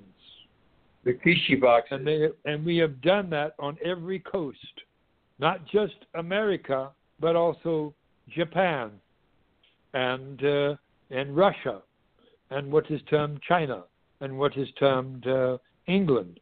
All your coastlines have these boxes. Now, your authorities tried to move one of those boxes at one point with a crane, a device for moving things, and they put a what is called a cable around one of them and tried to lift it, and it simply tipped over the crane because they could not lift it. But yet, a small child walking on the beach walked up to it and pushed it aside with her hand. Wow. But yet they could not lift it. With all of their technology, they could not lift it. And it simply sank beneath the sand. And they are still there, and they are still doing their work. We also have a ship that is stationed above the caldera in where it is called Yellowstone Park. Oh, okay. This ship, the immense size of this ship alone, is in such a circumference that it totally encompasses the entire park. Uh-huh. If it was to erupt, it would simply be absorbed into the ship. Wow. We have a ship that was stationed over Fukushima when it went off. And it simply absorbed all of the radioactivity coming from there as well. Wow. So what's the plan for this? You know, this Earth. We have all this pollution, and our species are dying. Understand, beloved master. Mm-hmm. No one dies. Right. No one dies. They simply ascend. No one dies. They ascend to a higher plane of existence. So when people do what is termed as give up the body, they are simply ascending. That is one way. Right. There is another way of ascending, and that is with the body. Now, this has become quite perplexing for those present when this occurs, because in hospitals, it has happened many times. The family is around their loved one who is dying from cancer, and they are giving the last rites to them. And all at once, the body begins to vibrate and glow. And suddenly, the body is no longer there. So, they are quite perplexed because there's no body. Right. And the people who were present are panicking, asking the doctors, where did the body go? They are at a loss to answer that question. But the answer is simple. They ascended. Well, in your world, you have cures for diseases, extreme longevity, if not physical immortality. Yes, that is so. Right. Also understand that the atmosphere in hollow earth, if you had the same atmosphere here, you would not have disease. You would not have illnesses of any kind, because the atmosphere itself is a healing atmosphere. You breathe the healing. You breathe the complete and absolute longevity or immortality. This is what we have in hollow earth. And soon you will be the same on the surface. That's what I was going to ask. How will that come about? It seems like this is a closed system. You know, same thing. It's a closed ecosystem. It's one sphere with the air. Understand this. How can we do this? When disclosure happens, when the disclosure takes place, we already have on every continent right now, as we are speaking, we have ships that have already landed. They are cloaked. You cannot see them, but they are in various locations. And each one is in a position of overlapping energy. So when the galactic disclosure is announced, and the form in which that will be is you will be watching your TV, or you will be listening to your TV, or you will be watching or listening to your computer, And then all at once, there will be a voice come through. And on your televisions, there will be an image appearing. And there will be a voice coming forth. And they will be saying, the Galactic Federation of Planets, we are here to help restore peace to your planet. We are here to restore health and well-being to your planet. We are here to assist you in your evolution to the galactic humans you are. Wow. And this event will be global. There will not be one person on the earth that will not experience the announcement. So, when this takes place, even the Aborigines in Australia, in the outback, those that are in New Guinea, the headhunters, those that are in out-of-the-way places that normally do not have any type of communications, the voice will come from the sky. So I received that download a year ago in February of 2016. That exact vision was downloaded to me in two nights in a row. And then they came up with that movie, Rival. So I've had contact. But we don't know when. Is there what's keeping this from happening? Well, what I'm about to tell you, you have not heard this before, but many have heard it already. 2017 is the year of disclosure. Mm-hmm. By the end of this physical year, if all goes according to divine plan from Prime Creator, the announcement will be sometime before the end of this physical year. I want to break in for just a second to say we have about 5 more minutes, so we can either end the talk or go into overtime, whatever anyone chooses to do at this point. Well, why don't that we would just be finish? Up to you. Yeah, Karen, why don't we finish this sequence to a logical conclusion? The balance will be available in the archives. Those who are listening will stay with us. I don't think you'll get kicked off. That may be the thing that happens. We might all get kicked off, but in the past, it's just allowed us to go. So let's continue, and we'll see what happens. But we're going to max it at about maybe another 15, 20 minutes talk. Do you have any out there who needs a healing? That does.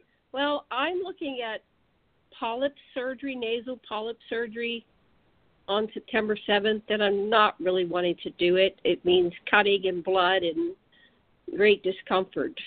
Do you have someone there with you? I have my beloved husband and kitties. All right. I would like for your beloved husband to come and sit in front of you. Okay. I'm going to rub my hands together. I'm going to say receive. You're going to count from 5 to 1, and you're going to say, I receive. Then you're going to say, from the goddess of my being, I am completely healed of this nasal issue, polyp. I am completely healed of this polyp issue, and I know it. And by saying that from the goddess of my being, you are awakening the goddess of your being. You term it as the subconscious, but it is in actuality is the goddess of your being. And that goddess of your being is going to completely and absolutely heal your entire body. you are going to feel, you are also going to feel on the outside of your beloved's hands, he's going to feel a warm sensation. That will be my hands on top of his. And then my energy will go through his hands into your body, into your polyp area, and heal it completely. And it will be done within 2 minutes. Thank you. 5, 4, 3, 2, 1. Receive. I receive. From the goddess of my being, I am healed from Count the from 5 polyp. to 1. 5, 4, 3, 2, 1. I receive. From the goddess of my being, From the goddess of my being, I am completely healed of I am completely healed of my polyp, nasal polyp issue and I anything know else. And I know it. Have your beloved count from 5 to 1, and he's going to say, receive. 5, 4, 3, 2, 1. Receive. Now receive. Now begin feeling this energy going into your nasal breathing capacity. It is all going in there right now. He is feeling the warmth on the outside of his hands, and that is my warmth and my energy going through his hands into your body. And you are being healed right now. I'm going to time you for 2 minutes on the wall clock I see on the wall here. And after 2 minutes, I want you to breathe deeply and notice that there is no more issues with your breathing at all, or your palate, or any of that. Keep your hands there, positioned where they are. To break in, we might cut off because we'd set the clock for 120 minutes, so I just want to let everyone know this. I hope it keeps going. Indeed.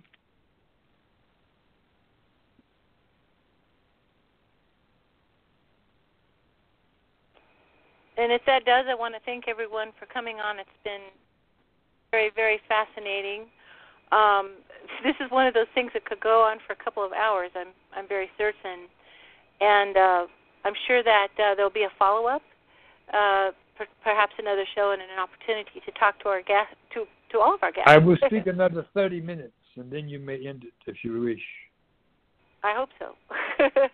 I'll know in about 30 seconds. But I want to thank you. Indeed. I feel very educated and encouraged that we're going to see some disclosure before the end of the year. That's something I'm hoping for, definitely. And that was my big question. Also begin watching your skies because you're going to see daylight sightings.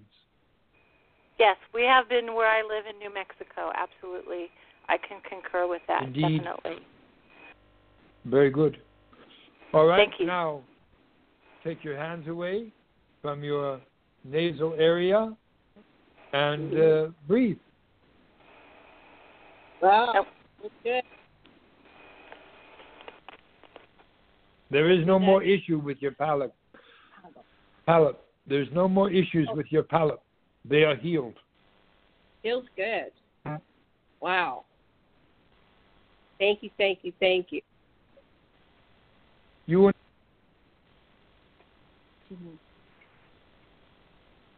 Thank you. You need to All have right. your beloved do this 3 times per day. Have him Okay. rub his hands together. Place one over your palate, one on the back of your head, and you do the same. Put one on the over your palate, and also on the back of your head. And you count 5, 4, 3, 2, 1. I receive from the goddess of my being. I am healed of. And then state it again. Reinforce it 3 times per day. And very shortly, you will go back to your doctor, and your doctor will be astonished. Great. It's so much fun to astonish doctors. I like to astonish those doctors. So, yeah, let's. Beloved masters, you have what is called in your world. You have belief, and then you also have knowing. Yeah. You do away with the belief part. Always go to I know. I And I know it.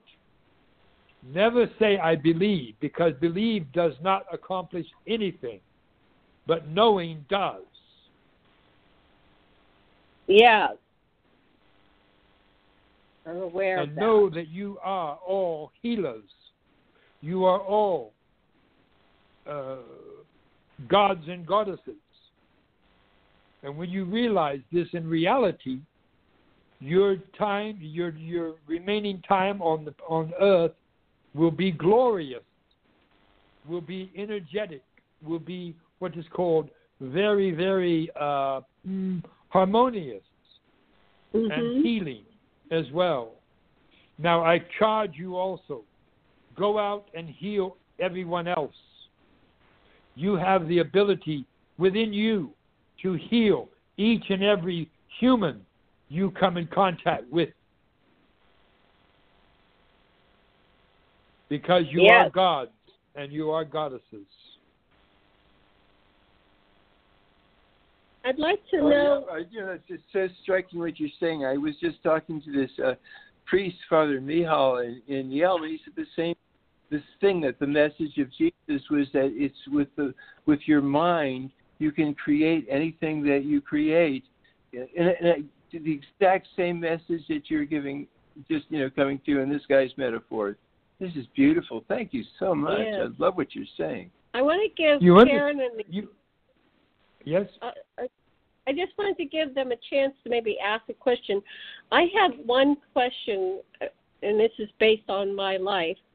Indeed. When I was young, I used to go out into out my crown chakra and down into the basement, and I would go down into the inner earth.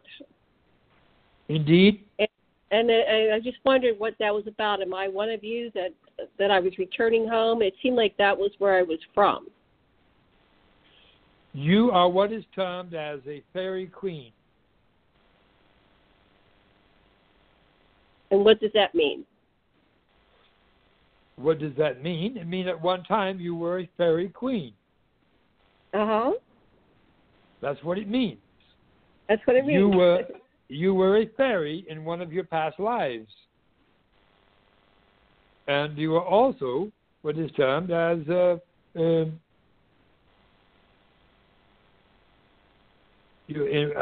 also in one of your past lives as well.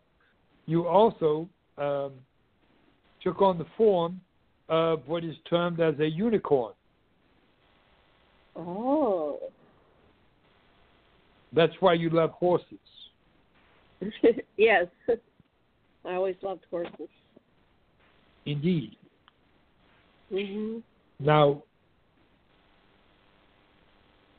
in the earth's crust, you have, beneath your feet, you have 7 different civilizations that live in the crust of the earth. Some of you already are familiar with, such as the fairies, such as the gnomes, such as the leprechauns, such as the elfin, such as the blue race, such as the reptilian, such as the Deros and Teros. So you have these many civilizations in your Earth's crust. And then you have hollow Earth, too. What was the next well. to the last? I didn't get the last 2 very straight in your list. You have Deros and Teros. They are degenerates of the Atlantean culture. Oh, degenerates. Okay. Degenerates. Of the Atlantean culture. Never heard of them. Okay. So fairies, gnomes, leprechauns, reptilians. I missed something. Anyway, I didn't pass it up. That's okay. We gotta get it. Yeah. You have Karen, the did you want race. to say anything before we run out of time here? I know you've been very silent and patient. Yes. Yes. I live in New Mexico, south of Albuquerque, New Mexico. Our roommate stepped out to walk the dogs and encountered a being. It was reptilian lizard type being about 4 feet tall that came literally right out of the sewers, and probably because the dog was with her, it didn't walk right up to her, and she had a telepathic encounter with this being. And we live at the base of a mesa, fairly large mesa, so we were at the bottom of the hill down by the river. I was just wondering, I'm sure there's a lot of different beings underground. I know I've heard of giants before too, but I was just wondering who that could have been. The complaints that the being had was that they were being assisted by our government and that they had been cut off of supplies of food in particular, and so now they were beginning to hunt. So it was a nerving encounter for a friend. I wonder if you had any thoughts on that. Understand the reptilian creatures that are in the Earth's crust. They are not carnivorous. They are plant eaters. They do not hunt. They do not eat flesh at all. So you are in no threat by them at all. So simply give them, if you come in contact with them, simply give them vegetables. They will be quite happy. Okay, thank you.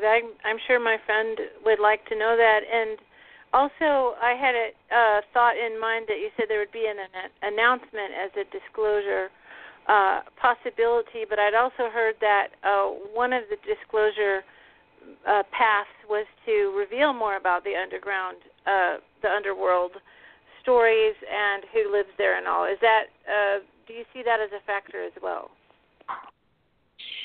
I will also educate you a bit about your religion.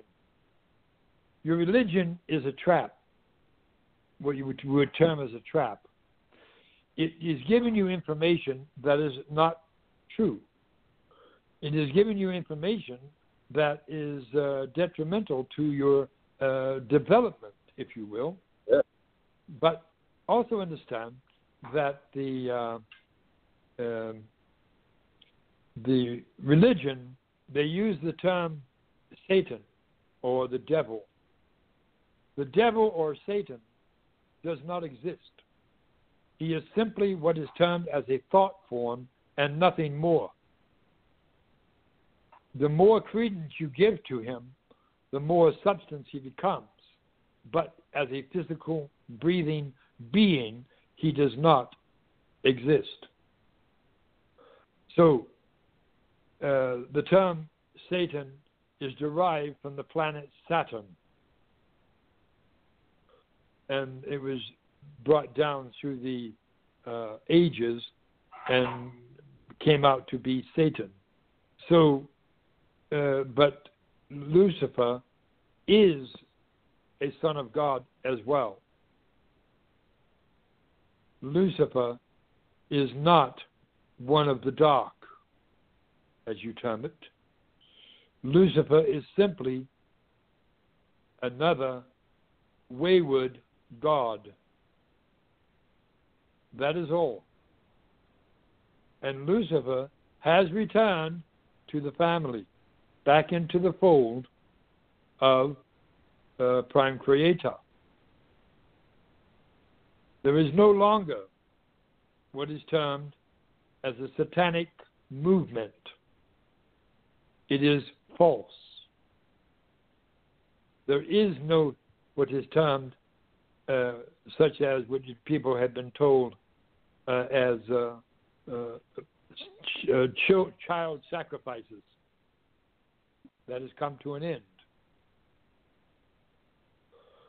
All of these atrocities are being brought out into the open, being brought out to the point of being exposed, and the people who are perpetrating them are also being exposed, and they will be brought out into the light as well.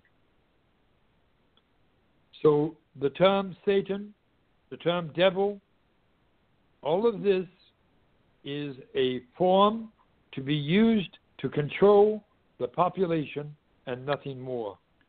through fear.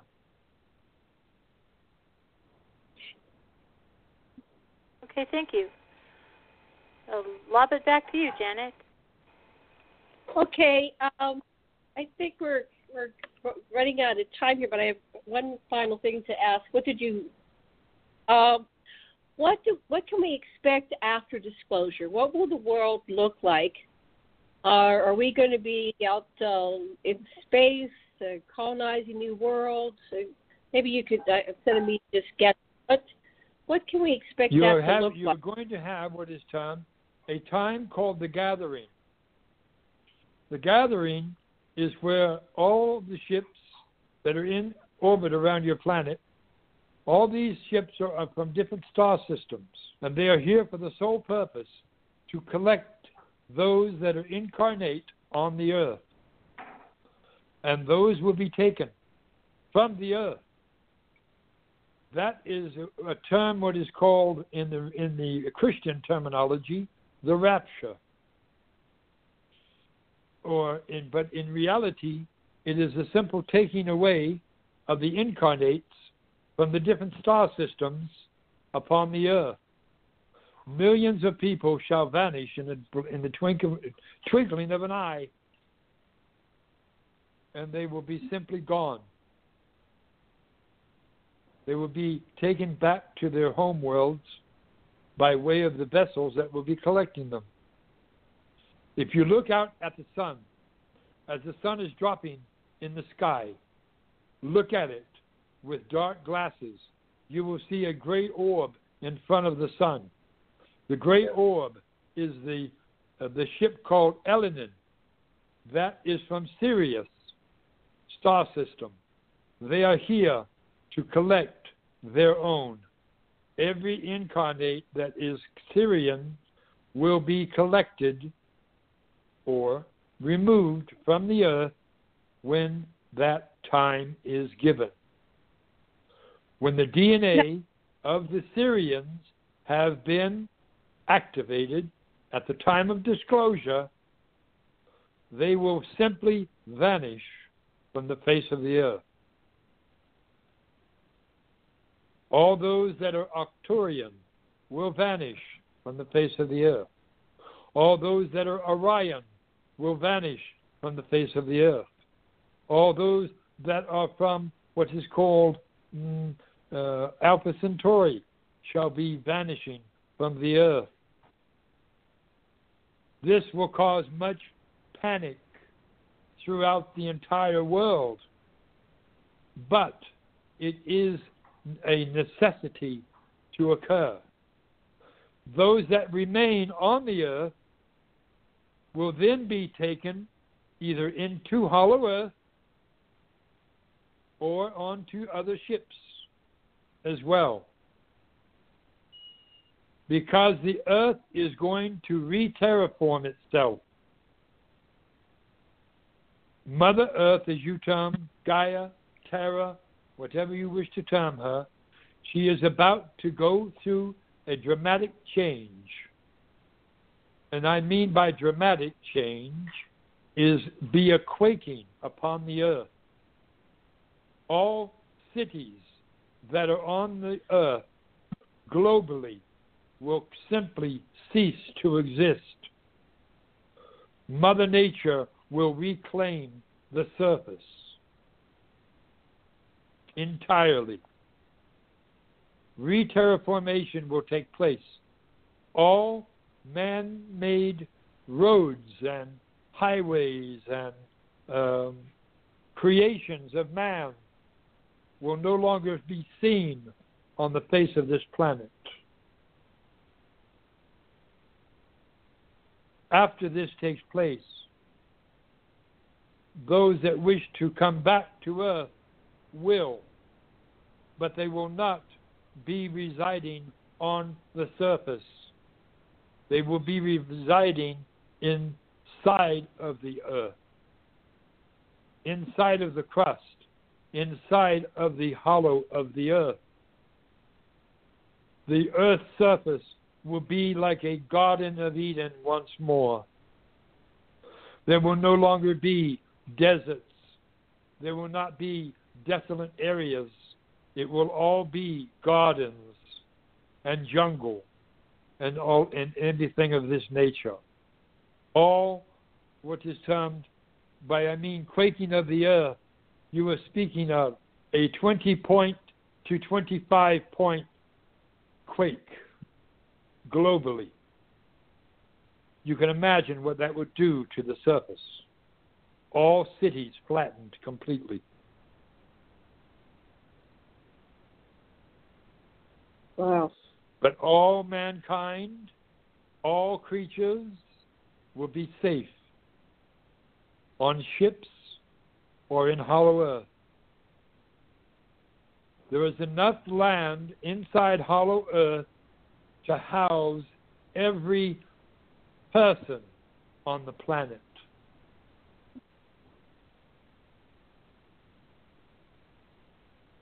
Wow. Sasha, any final words? This is awesome. I hope this got recorded. Oh, yeah, this is being recorded. Oh, awesome. Thank you. Wow. Thank you, Zorra. I'm going to send out a healing pulse, global healing pulse, that is going to go out globally from your transmission, your show, and it is going to reach every household in the world. And when I do this, I'm going to count from 5 to 1. I'm going to say receive, and when I do, everyone globally is going to receive this energy. You that are here listening are going to get a super jolt, but those that are out and about around the world will also get a jolt as well, but it will be more intense for you. 5, 4, 3, 2, 1, receive!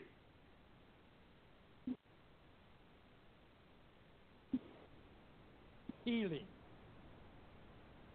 globally to every household, to every man, woman, and child on the earth that needs healing. They are all being healed. I see wheelchairs being emptied right now. I see, and these are in hospitals.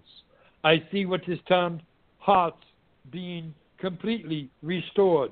I see even some cases, even limbs that were missing are being restored. This is a gift coming through me from Prime Creator.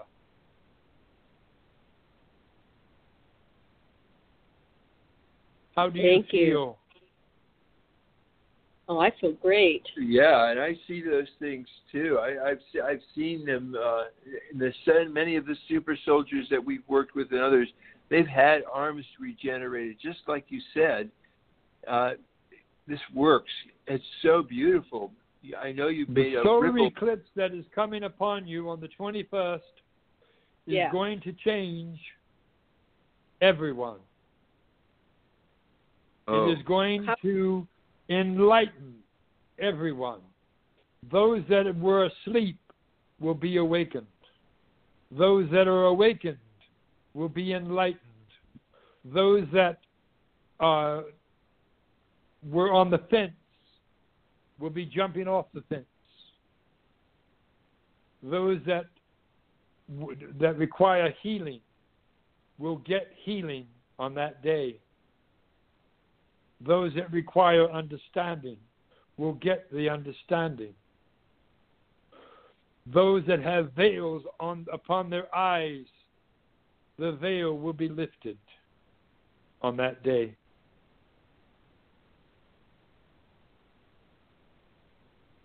Wow, thank you.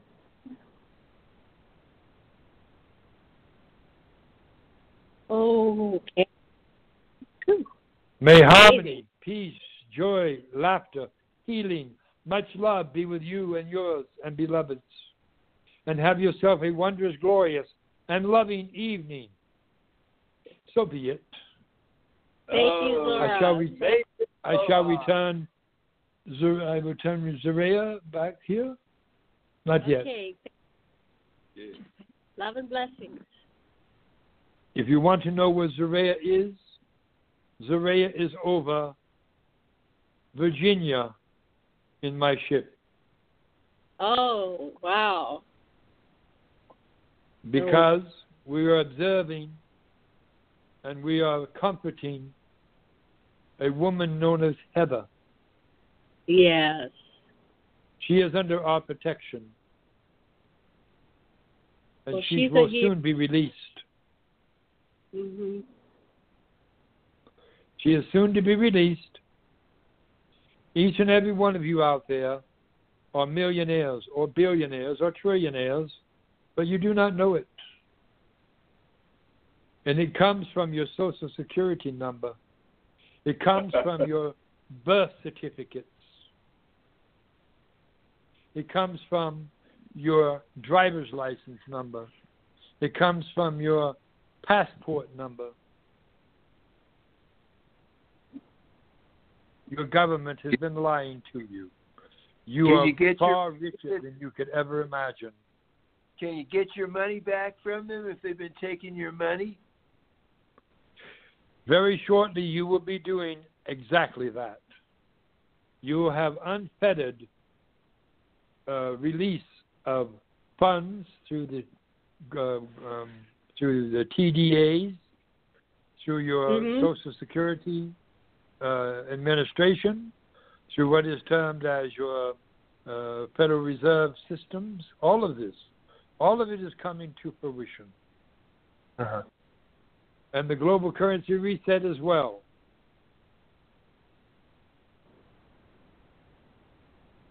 Yeah, we've been hearing a lot about that, so we're looking for the... Simply manifest it in your lives.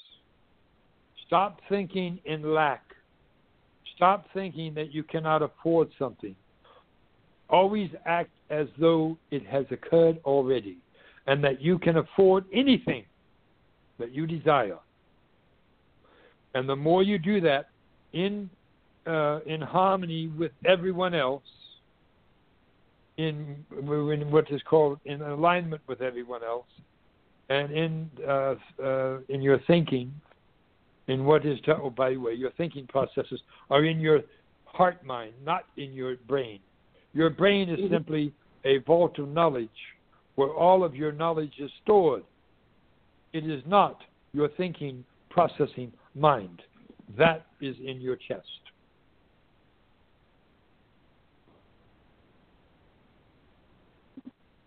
Wow. Thank you. We're looking forward to all these changes and revelations. So, Zorra, thank you very much. We'd love to talk to Zaraya and Jane and say goodbye. And we will contact everybody and do another show somewhere down the line.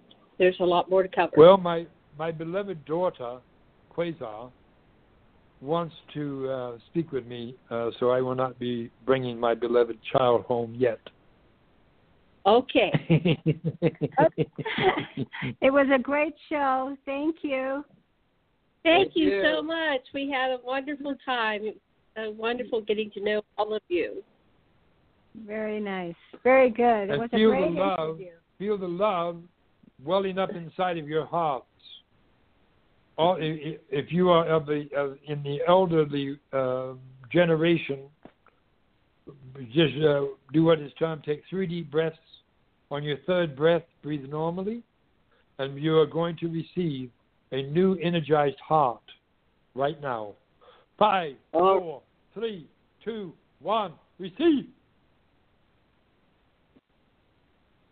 Got it. That's wonderful. Wonderful. Thank you, Zorra. Okay. So, it is done. I am finished. It is finished. Blessings. Okay. Many blessings to all of you. Thank you again for this wonderful interview. All right. Bye. Big time. Take care. Make aloha. Indeed. Aloha. Take care. Take us on out. Okay, I shall. Thank you. Okay, back to Karen. She's got the helm, and she's going to say bye to everybody.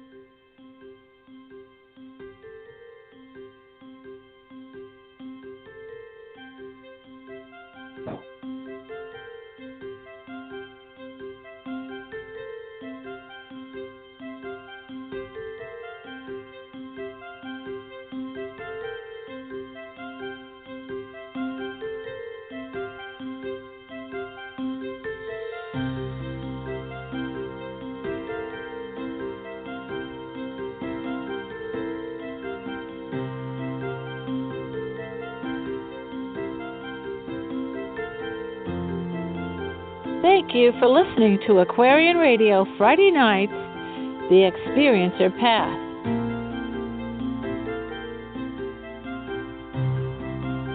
Thanks to the artists from freemusicarchive.org, Ketsa for Live With No Fear, and Scott Holmes, Mother Nature. You have been listening to the Aquarian Radio Network.